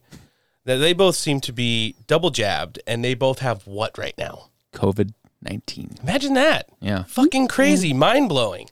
How is that possible? Yeah, two of our double jabbed coworkers have gotten COVID, and it's worse. There's more than that, though. There's a whole bunch. Right, but ones that I've personally talked to. Yeah. No, there's one of the management, too. Oh, wow. Imagine that. Double jab, triple jab, maybe. Who knows? And there they are. At least double. Yeah, gotten all sick from that stuff. Mike, talk about our first responders, our frontline workers. We've got a huge heroes to fired in less than a year now. These people, regardless of how bad the pandemic ever was, there was something spreading. There were people getting sick, people in hospitals. You had crisis on the border. First responders all over the country, whether it's EMS, fire, or local police, who are now being given the ultimatum of like, well, you want to know what? Good job last year. Moving forward, if you don't get this unconstitutionally mandated vaccine, you're fired. I think it's just amazing, the line in her remarks about how, well, if they don't agree with it, we're gonna give them counseling. We're gonna counsel them because they have a mental problem if they want to take experimental drugs that have been proven that you'll literally get sick for what the drug is meant to protect you from, and then you want to take it. We'll give them mental counseling. This is like, I'm telling you, this is like scary stuff. And it's like either this is just a huge, obviously, push for big pharma, or, which I think this is more likely the case, I think big pharma is obviously making a lot of money, but I think this whole thing is the purity test of our times. It's like, let's get everybody out of essential functions for the communities that do not want to toe the line of big government liberal leadership. So firefighters, police officers, the military, the people who work in the doctor's offices, emergency rooms, the people who are essential to the community, the military, let's weed them out of society. And this is the purity test. Federal government, same thing. So like I got family members working in the federal government who literally had to take the vaccine, literally had to submit because it's like, you get it or you're out. That's it. No option for testing. You get it or you're out. So it's like the ultimate, like, will these people be owned by us? Can we hold over their wages and they're going to be literally slaves to our company and our corporation and their paychecks? Will they be paycheck slaves, or are they independent thinkers, and you're not going to change them? Those people have been weeded out at this point because they're quitting or they're marching. They're holding the line, as they were saying in New York yesterday. Yeah. So they're literally weeding these people out in a purity test. And the people who are submitting, they're going, okay, these people submit to us. Because a lot of the people, I'm telling you, probably the majority of them don't want to get the vaccine, but they're forced to get it and they have to get it and they submit because they have no other way to do it. And that's why they like big businesses, the Democrat Party, because these big companies, they're big and they can mandate this. And if you don't like it, then leave. And the small companies, they're going to put them out of business because they're making it impossible for them to do business by, raising the cost in the supply chain stuff. So they can't afford that. It's not sustainable. So we're going to have a society of people working for large companies and they are slave to what the large company tells them to do. And if not, they lose their paycheck, their livelihood, and independent business is getting crushed in this country. So I think that's like a more deep conspiratorial way of looking at it. But conspiracy theorists at this point have been proven right time and time again. Yeah, that's 100% accurate. I mean, it seems like regardless of how much in the regular news we try to keep it every week, Agenda 2030 creeps back in, and all of the stipulations, the destruction of the middle class, small business, independent thinkers, you'll own nothing and love it. Yeah. Why you eat soy, Isn't everything. it crazy though? Like they're replacing all these people, these like frontline workers and these doctors and nurses because they won't get the jab, but they're replacing them with people that are underqualified, that are immigrants, that might not even be here legally, and they are not required to get the vaccine. Yep. So this is not about the virus. I mean, if people don't see that by now, I mean, you're that's an excellent point right there, because former Red, White, and Truth guest Steve Hilton had on Laura Southern this weekend, and she made an excellent point on how this is not about public health. Let's hear what she had to say in regards in this last clip we're playing for COVID today. The thing, look, I'm not vaccinated. I mentioned this last night on Dan Bunn Gino's show. I've not had COVID to my knowledge, yet we see so many high profile people who are vaccinated who have gotten COVID. So how many people did those individuals spread COVID to? Are they dangerous? Should they be shamed? Should they be denied medical care because of that? It's so unserious. It's so anti-science. We've gotten to a place where there's no common sense allowed to exist here anymore. And we know it's not about public health. This White House wants to vaccinate 28 million children ages 5 to 11 who have an almost 100% survival rate against COVID. And if it was about public health, why would anything other than the vaccine be maligned? Why is ivermectin maligned? Why are monoclonal antibodies maligned? They were when DeSantis first started pushing them. If it was about public health, wouldn't we want an all of the above approach? Wouldn't it be anything that could potentially save lives? Why is it only the vaccine or else? Yeah, that was actually Lisa Booth, not Laura Southern, appearing on Steve Hilton over the weekend. But she makes some excellent, points in regards to why is the vaccine the only way? Why is it the only route? Where are the natural therapeutics? Where are the alternative medicines, the monoclonal therapy and stuff like that, which are not even offered once you get admitted? And once you get admitted to a hospital, you might as well kiss it goodbye. Well, they're not allowed to give it to you. Can't tell how many people are actually dying from it. Yeah. It's just all a big cover up and a massive And like experiment. I said, we say it all the time. If it was the worst virus in the history of everything, would 101,000 fans be emptying themselves onto the field at Iowa 2 weeks ago? Yeah. Would these people literally, like Mike said in New York City yesterday, first responders and essential workers did a march. There were tens of thousands of people marching. If this was so bad, you would have the, CDC police coming in their biosuits and arresting everybody and taking them. But it's not. Everybody does their thing. And they go home the next day and life goes on and the cases drop and the hospitalizations drop and the deaths drop because it is what it is. And it's not what they say it is. Well, if it was as bad, real, the government would not have to convince anybody to be safe and wash their hands and get a vaccine, wear a mask. Yeah. I mean, it's very clear that it's nothing about health. You see the and I saw this as a clip somewhere. I saw it on the internet in Texas, trying to get the prescription for ivermectin, and they wouldn't give it to the guy. Yes. The pharmacy. It's like they do not want anything that bucks the big pharma dollar figure bottom line at this point, right? So obvious, prescribed by the doctor. Joe Rogan continues to talk about it as Don Lemon continues to slander him because Don Lemon is the corporate media, bought and paid for, sponsored by Pfizer. So it's like, it's so obvious at this point. And the fact that they're making it, and I saw this report that some southern states were saying that the Biden administration was restricting, I think it was by 30%, the antibodies and the treatment and all those drugs that they would bring into those states. So they're making it harder to do it. And they're making your only outlet the vaccine. And nobody wants to talk about, ingredients of the vaccine that people might be allergic to, the religious exemptions, the fetal cells that were used to make the vaccine. It's just like all of that is just null and void. You can't talk about it. Otherwise, you're a crazy person. But clearly, they're the fucking crazy people. Yeah, two pharmacies would not fill up my prescription for ivermectin.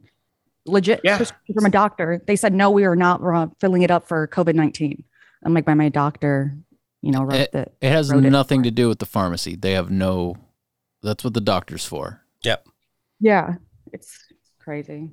Yeah, thank God for people like our supporters who go out and, risk their necks to help us get things like ivermectin and, things like that, because it's just, it's ridiculous what's going on right now. And it's so off the wall and out of control. I don't know how it's been able to be going on for so long, because all you see is the complete opposite of what they tell you literally happening on TV on an everyday basis. You had that march in New York, like I said, sports games every weekend. You had another event in Brooklyn the other day. There was a march for Kyrie Irving, where they had a couple thousand people show up, and it's just one of those things where, at some point it's going to hopefully have to click for some of these normies and people that aren't, wakened up yet, because we're heading into the holiday season. At the same time, when they're trying to go after your children, it's going to make for a recipe for disaster when you consider all the other stuff going on economically, not to just worry about the virus or the vaccine. And then you have all these federal employees and people in the military getting ready to be fired, and it's just crazy.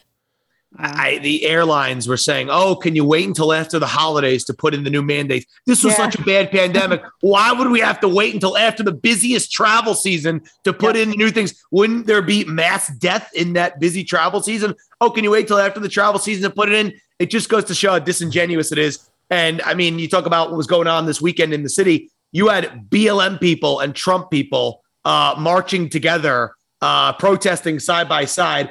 And the funny thing about all this is it's like we got an election for New York City mayor here. Yep. One candidate very specifically opposes vaccine mandates. One candidate has said on the stage that he supports the mandates. And it's like, why isn't that candidate, winning? A poll came out today. He's down 30 points. How is that possible? Who are those people? How are they such sheep? It's like, are these cities gone for good? I think maybe at this point, yeah. Yeah, New York, Chicago, San Francisco, probably. I'd have to say yes. Yeah. It's just really sad. All right, round and third now, heading into our last topic. We have new revelations on the January 6th committee, etc. A story that broke yesterday on Tucker Carlson Tonight via the Revolver and Mr. Darren Beattie, but of one of our favorite accounts, the Daily Breb, who outlined some of the things that Darren Beattie used in making his analysis on some of the stuff that's going on with that committee and people who aren't being charged. Let's hear some of the segment that Tucker played last night in regards to how many feds may or may not have been at the January 6th. A couple months ago, we made a pretty obvious point. Hey, a lot of people who are in the crowd urging others to break into the Capitol on January 6th have never been indicted. Could they have been working, in fact, for the DOJ? Well, we were attacked for saying that. Turns out they were. In a new report from Revolver News, which is almost unbelievable, brings forth even more evidence that the Department of Justice was absolutely involved in the events of that day. The editor of Revolver News joins us next. What happened on January 6th, and actually we strongly agree with that. At a recent hearing in Congress, Thomas Massie of Kentucky confronted our highly partisan Attorney General, Merrick Garland, with this footage. It's of a man called Ray Epps, who apparently lives in Arizona. Epps was in Washington the night before, January 5th. He was encouraging Trump supporters to enter the Capitol building illegally. He said it numerous times. Now, in this clip, some people in the crowd immediately decided this guy must be working for the federal government. Call him a Fed. We need to go in to the Capitol. Let's go! I'm going to put it out there. I'm probably going to go to jail for it, okay? Tomorrow, we need to go into the Capitol. Into the Capitol. To restate, we don't know the truth of this at all. It's awfully weird, though. I think any reasonable person would agree. Ray Epps is always welcome on this show. We always want to hear directly from people. So if you are Ray Epps and you're watching, please call us because we'd love. So, Mike, one of the interesting parts about that whole thing with the narrative with Ray Epps is, even though they pressed Merrick Garland on it last week and he refused to answer any questions because of an ongoing investigation, it's one of those things. But the FBI was able to confirm that this person is, number one, not under investigation, and number two, has not been charged with anything, which number three means that he is what everybody says he is, a retired federal officer who was used as one of the plants in instigating January 6th. We haven't really talked about this issue with you yet, but it's definitely one that's coming back to the forefront, probably as a distraction for all the shit that's going on with Biden and his Build Back Crappier tour that he's got going on now. But talk about it with us. Well, and it's funny, I was saying this last night. I was talking at a local GOP thing, but it's really funny how people in the local community still don't understand this narrative about January 6th. These are local GOP people, that it is all too convenient that what happened on January 6th was perfectly packaged right before the Biden regime came into place, right? We won't call it the administration. The Biden regime came in place. Trump was talking about the legitimate and credible election fraud that took place. Senators were being forced because of all the public pressure to do something about it, right? So a lot of them were trying to dance around it. You saw Hawley was taking a stand about it. Other people in Congress were uncomfortably supporting it because their constituents at home were saying, you got to do something about this. Yep. We got to make this stand. All of that went away conveniently for many Republicans and obviously the Democrats. All of that went away in one flash when January 6th happened. All those legitimate concerns were wiped away. So convenient that happened. And it gave the corporate media, we'll never say mainstream, the corporate media, something to talk about for all of Biden's terms as he's destroying the country, systematically fucking it up on purpose. As he's doing that, they always have a foil still about Donald Trump's failed insurrection plot. Insurrection, people walking through velvet ropes. Yep. So it's like, it's so obvious when you look at the footage that comes out that they don't play on TV, right? Wouldn't the mainstream media, corporate media, love to say, oh, wow, you know what? Our democracy is better than we thought. It really, look at all this new footage. It wasn't an insurrection, right? We're learning these things. This is good. Our society is more unified and together. No, they're stoking that. And nobody showed the footage at the Department of the Interior yesterday, right? Or that last week, that Merrick Garland refused to call an insurrection when angry mob, climate change mob, was trying to go into the Department of Interior, and nobody said that was an insurrection. Nobody said when the BLM folks who were outside the White House during the George Floyd bullshit at the barricades, injuring Secret Service people, no one called that an insurrection. All too convenient that January 6th happened how it did. It gave all of the rhinos and Democrats an out to talk about election fraud, address election fraud, to talk about it. That kind of got wiped away. Mm-hmm. And it gave the corporate media talking points, anti-Trump talking points for the Biden regime's first couple of years, which everybody knew would be a disaster and that moderates and Republicans and even Democrats would be pissed about. All too convenient. I'm not buying it. I said this yesterday to people and they had their jaw dropped. How could you say that? But it's the truth. Yeah. And it just goes to show you that even Republicans could be manipulated by the media. They think Fox News is their friend. And I used to be a defender of Fox News to my, hard right friends. I used to be, no, Fox News isn't that bad. But then as I watched it more and more, I'm like, wait a minute, they are losing it. Yeah. When Chris Wallace is saying the things he's saying, when they have Kamala Harris advisors on as segment panelists, I see. And it's like, what is going on here? So Fox News, Neil Cavuto the other day was hilarious, with that vaccine sob story as he has COVID. Yeah.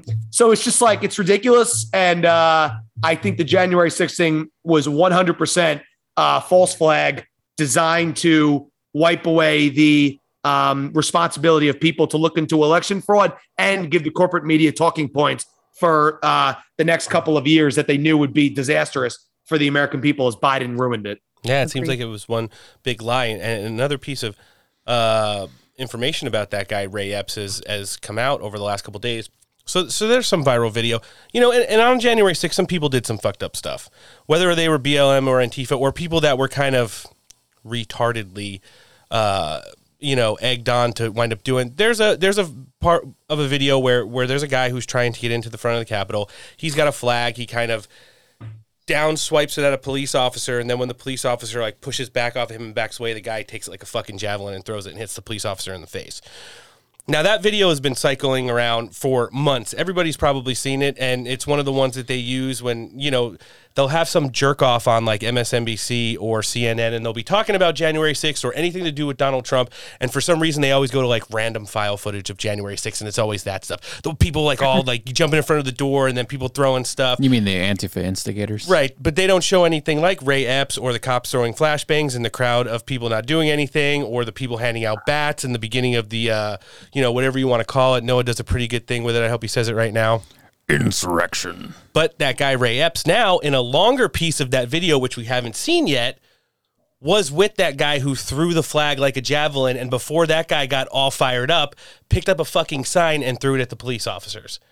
So you had a guy that was saying, we need to go into the Capitol, we need to get arrested, we need to do this, that, and the other thing. Now, instigating other people who may have been acting like idiots. They might have been drunk or they might have been really fired up. And, there are people who did some stupid shit on that day, but what it is and what it was is not what the Silicon Valley tells you it is.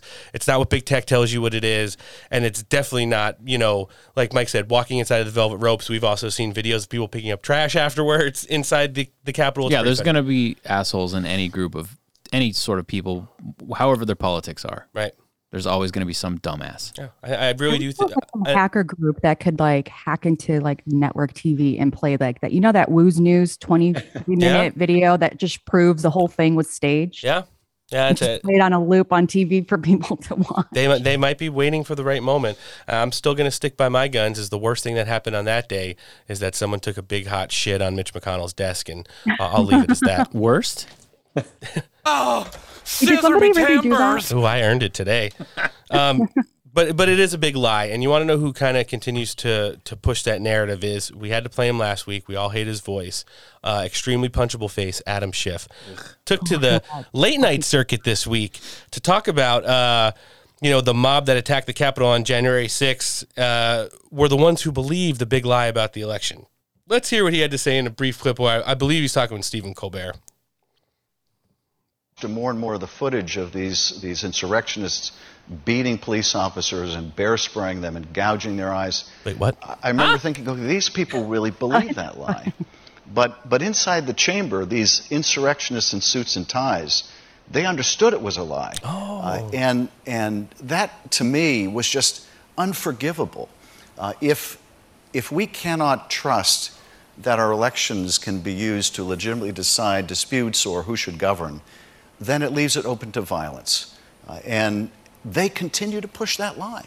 Just a week ago, Steve Scalise, one of the top Republicans in the House, was asked repeatedly on Fox, can you just say the election wasn't stolen? And he couldn't bring himself to do it. Good. And one of the reasons I wrote this book is I saw these colleagues of mine change in 4 years. I saw them slowly surrender to the immorality of this president. God. And I wanted to explain, how does that happen? How do people who once believed in an ideology, who once believed in morality, come to so easily capitulate to someone with such apparent flaws? Because at the end of the day, it's not a problem in how our Constitution is drafted. The Constitution is brilliant.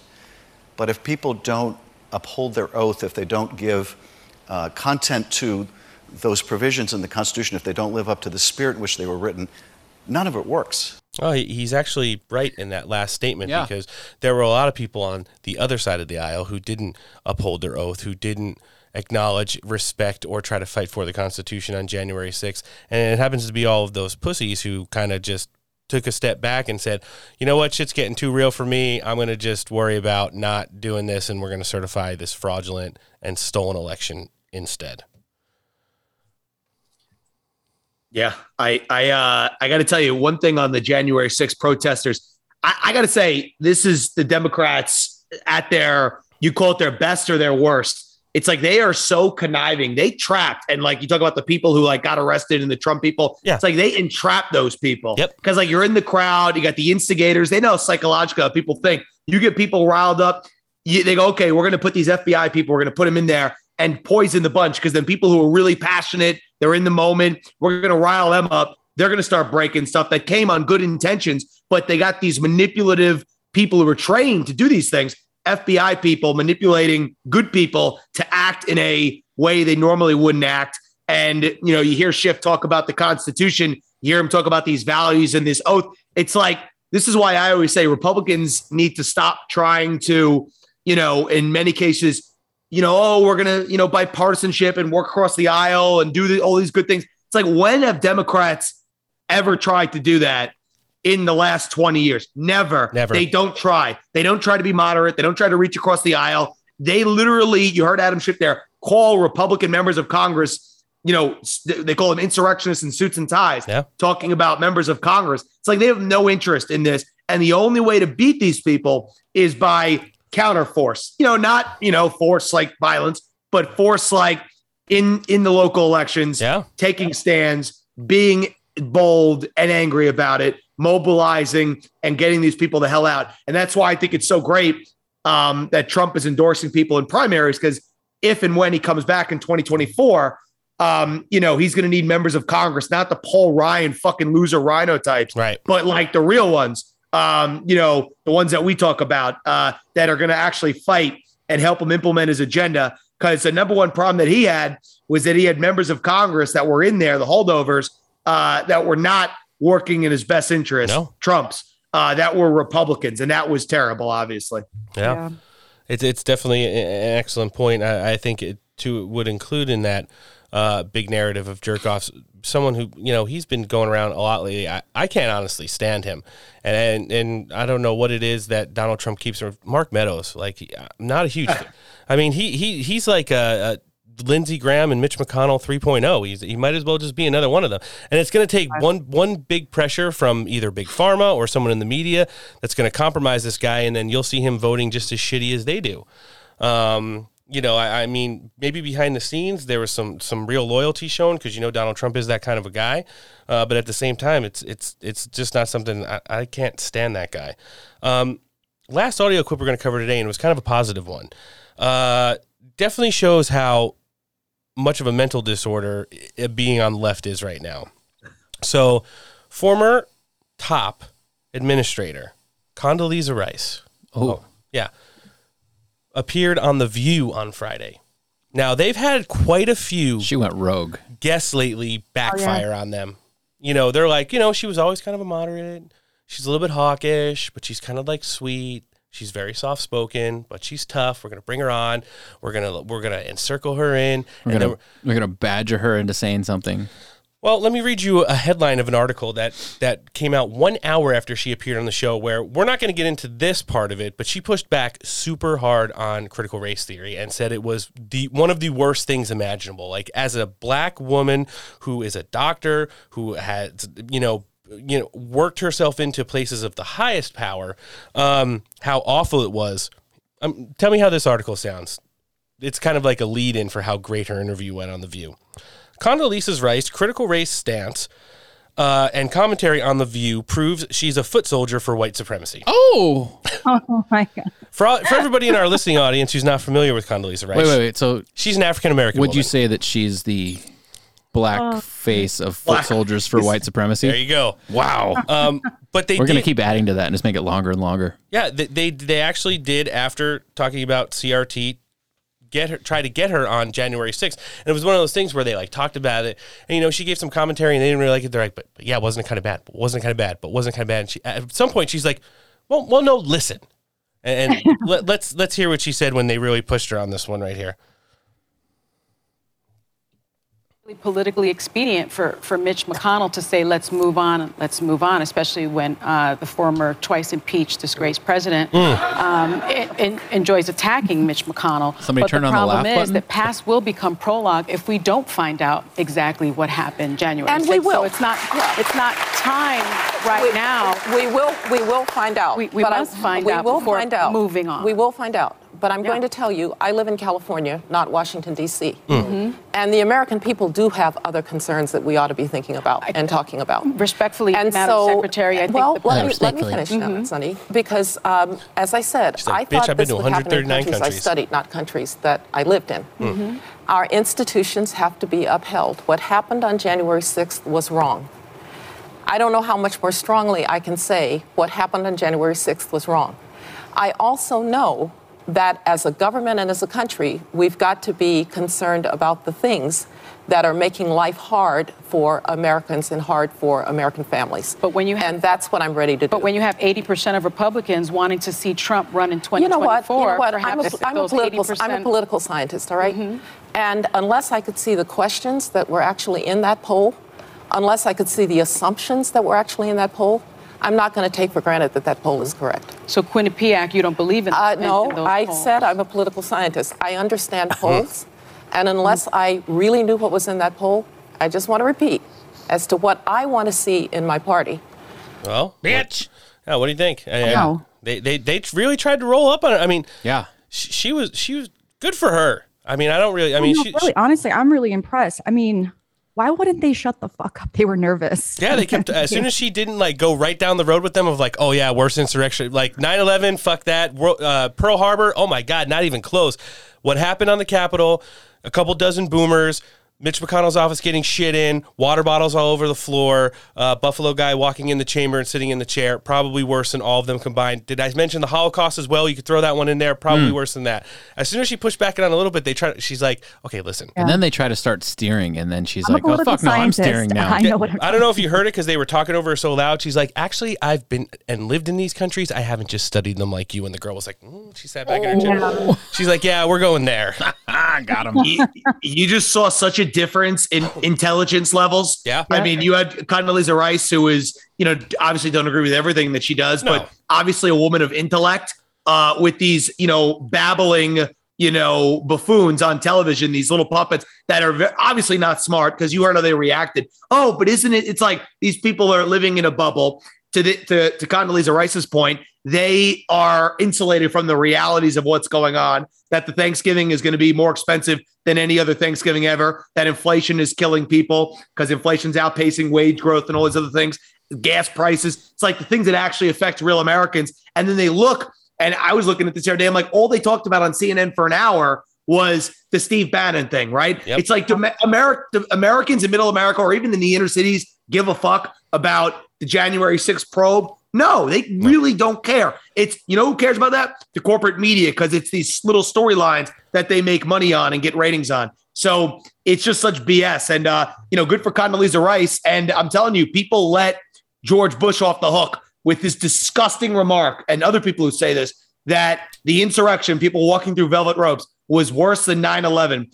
I don't understand how anybody who uttered those words, and there's many of them who have not been ostracized from society and delegitimized, because that is one of the most disgusting comments probably in the history of comments ever in political commentary. It's gross. And Bush said it, but surprise, surprise there, right? No, you're 100% correct. And it's one of those things this morning, you mentioned that.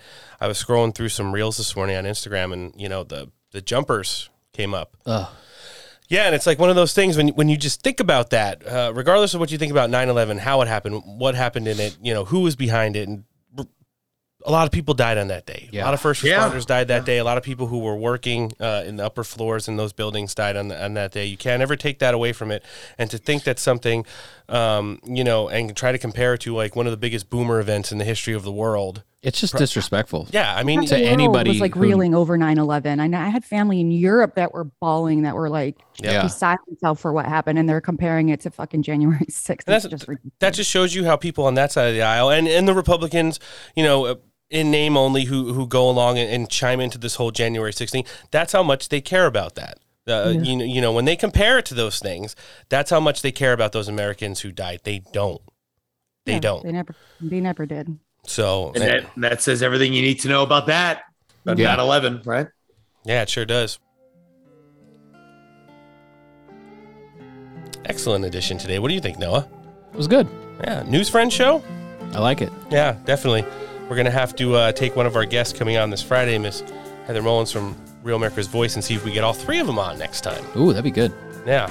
But before we get into it, we'd like to thank our guest today on the back half of the show, Mr. Mike Crispy, host of Red, White, and Truth podcast from Right Side Broadcasting Network, for coming back, not only spending some time with us today, but lending some awesome commentary and insight onto all the things going on news for you. Mike, thanks for coming on. No, absolutely. My pleasure. As always, guys. You guys are the best. And it's an honor to always be on. Seriously, I appreciate being invited back. Well, perfect. That means that after the holiday season, which we're getting ready to enter soon, we'll be definitely requesting for you to come back on the show. Before we get into it, why don't you tell all of our listeners where they could find you on social media, about the show, where they could download it and support you? Absolutely. Just on all social platforms, easy enough, at Red White Truth. That's all you got to do. At Red White Truth, redwhitetruth.com. On YouTube, Red, White, and Truth. We're doing Rumble now, big time, Red, White, and Truth. Everywhere you search that, you'll find it. And then obviously on RSBN, on Rumble, the RSBN mobile app. We're back on RSBN's Facebook page. Nice. They removed one of the, arbitrary strikes that they gave. Still banned on the RSBN YouTube, but just Red, White, Truth. Search that anywhere. You'll find the show. I appreciate it. Yeah, it's an awesome show. I listen to it every week. Let me tell you something. The energy that Mike and Frankie bring to that show is not something that we could reciprocate on Steak for Breakfast ever. We can't do it. We just, it's so much energy and passion. Give it a listen. I'm sure you'll like it. If not, love it. You know what else I love? Listening to the Steak for Breakfast podcast. You can find us on all major downloadable podcasting platforms. We are on iTunes, Spotify, Pandora, Podbean, Google Podcast, FM Player, and now iHeartRadio. Subscribe to the show, rate it, leave a review, and don't forget to download, listen, like, follow, and share. Show creds. Christina Bob of OAN, of course. Mike Crispy of the Red, White, and Truth podcast. Definitely in the show creds for this week, as well as some of the regulars. The Bread Room for giving insight into that Ray Epps information that went into the article that Darren Beattie broke on Tucker Carlson last night. Dawnstar 1776, The Moose is Loose, Cagbro 88, Babe Does the News, Emerald Robinson of Newsmax as well. We pulled a clip from her and read off an article from Tom Pappert, editor-in-chief of The National File. Ladies and gentlemen, don't forget to follow our sponsors. They're small American businesses, and we want to make them great again. Audeze, in-studio recording gear. Headphones, you need them, you want the best of them. Audeze.com, they're on Facebook, and they're on Instagram. Stay Ready gear. Hunting season's coming up. Buy a shotty, buy a rifle, or an extra pistol. Put it in your stocking for Christmas. Mike's at westcoastsurvivalarms.com. He's on Facebook Messenger and via the telephone, 619-870-6992. Stay Ready gear. Going to show Mike one of these Steak for Breakfast beer. What? Coasters. We have a dump tray right there for all the crap we bring into the studio. Noah's got his holster with Steak for Gear on it. They got really good stuff. StayReadyGear.com, Facebook and Instagram. Mediocre Medic, all our first responders out there. If you're not getting fired in the next month and you plan on keeping your job, MediocreMedic.com. You'll love their Instagram. And Mark Joe Friday, owner, operator, CEO, Dumpbox.us, home of the Zero Fuck Stuck. If you don't know, get over to Dumpbox.us. They're on Facebook. They're on Instagram as well. You're going to waste a lot of money on that website. Upcoming shows. Got some good ones coming down the pike. Friday's going to be a little bit of disaster for Noah, but it's probably going to be good for you guys. We think Carrie Lake is a lock. We're also going to have Maria Z of Z News, a big account on YouTube out of Australia. We're going to get a lot of insight to the dumpster fire that's going on down there. Miss Carrie, she's behind the Stilettos and Shotgun accounts. Huge 2A, huge empowering women and helping them get their concealed carry permits. She's going to come down and give us a little bit of the news on her end. And then Heather Mullins, correspondent for Real America's Voice. That's going to be this Friday. Raheem Kassam's coming on November 2nd, and Jessica Harlow, the Jessica Harlow podcast. She's a fashionista. She also plays a lot of Fuck Joe Bidens in her Instagram story. So I reached out to her. I said, I like what you do with the hair and nails, but I like the Fuck Joe Biden a little bit more. You want to come on the show and talk about it? She said, sure. It's going to be a good one. Nice. Yeah, we've got our friend show coming up on the 5th of November with the Reverse Mockingbird getting ready to drop his podcast, the Calling Investor account, who's connected to the whole Clay Clark and the Reawaken America Tour movement, and Truth on Draft 2.0, who's working to sponsor and help military families who are losing their jobs, finding them employments in states all over the place. We're going to circle back with Kyle Becker on the 9th of November, and on 11/12, formerly of Playboy and of Maxim, currently of the Great Awakening movement, Miss Elizabeth Jade will be joining us. So good shows coming up down the road, and we're definitely looking forward to it. Friends of the week, some of the regulars. Brenda Memes X, the Duke of Memes, who was part of Meme Team last week, in addition to Grand Old Memes, That Southern Dude, and Mostly Peaceful Memes. Snack Nicholson. 2 weeks in a row, backup account is Uncharted Territory. That's so good. Tara in Texas, and Mr. Sheep No More and the Defiant Party of their new podcast, which is pretty awesome. Go on Sheep's account and check that out. Things we need to do in between now and Friday, ladies and gentlemen. We say it every week. Do your own research. Mike's a responsible show host. Noah, Antoinette, and myself, we talk all week. We do our own research. We make sure we don't give you any bullshit on this show. If you think it is, go and do your research and figure out for yourself. Hold the line. Ride it. Buy the dip.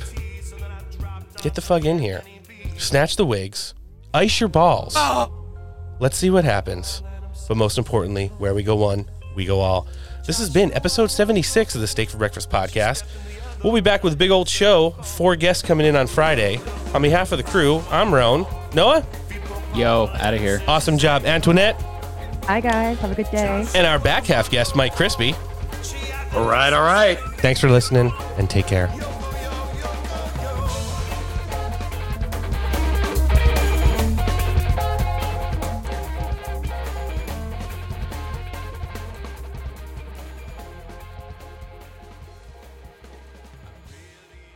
Looking at asses and shit, and I seen little yoga pants coming out the nail salon. So I peeped the ass out, and I was like, damn, she thick as fuck. Turn around, TT. I was like, damn, nigga, what you doing out here with all this ass? Double cheeked up on a Thursday afternoon, hella ass. The sun is still out, my nigga.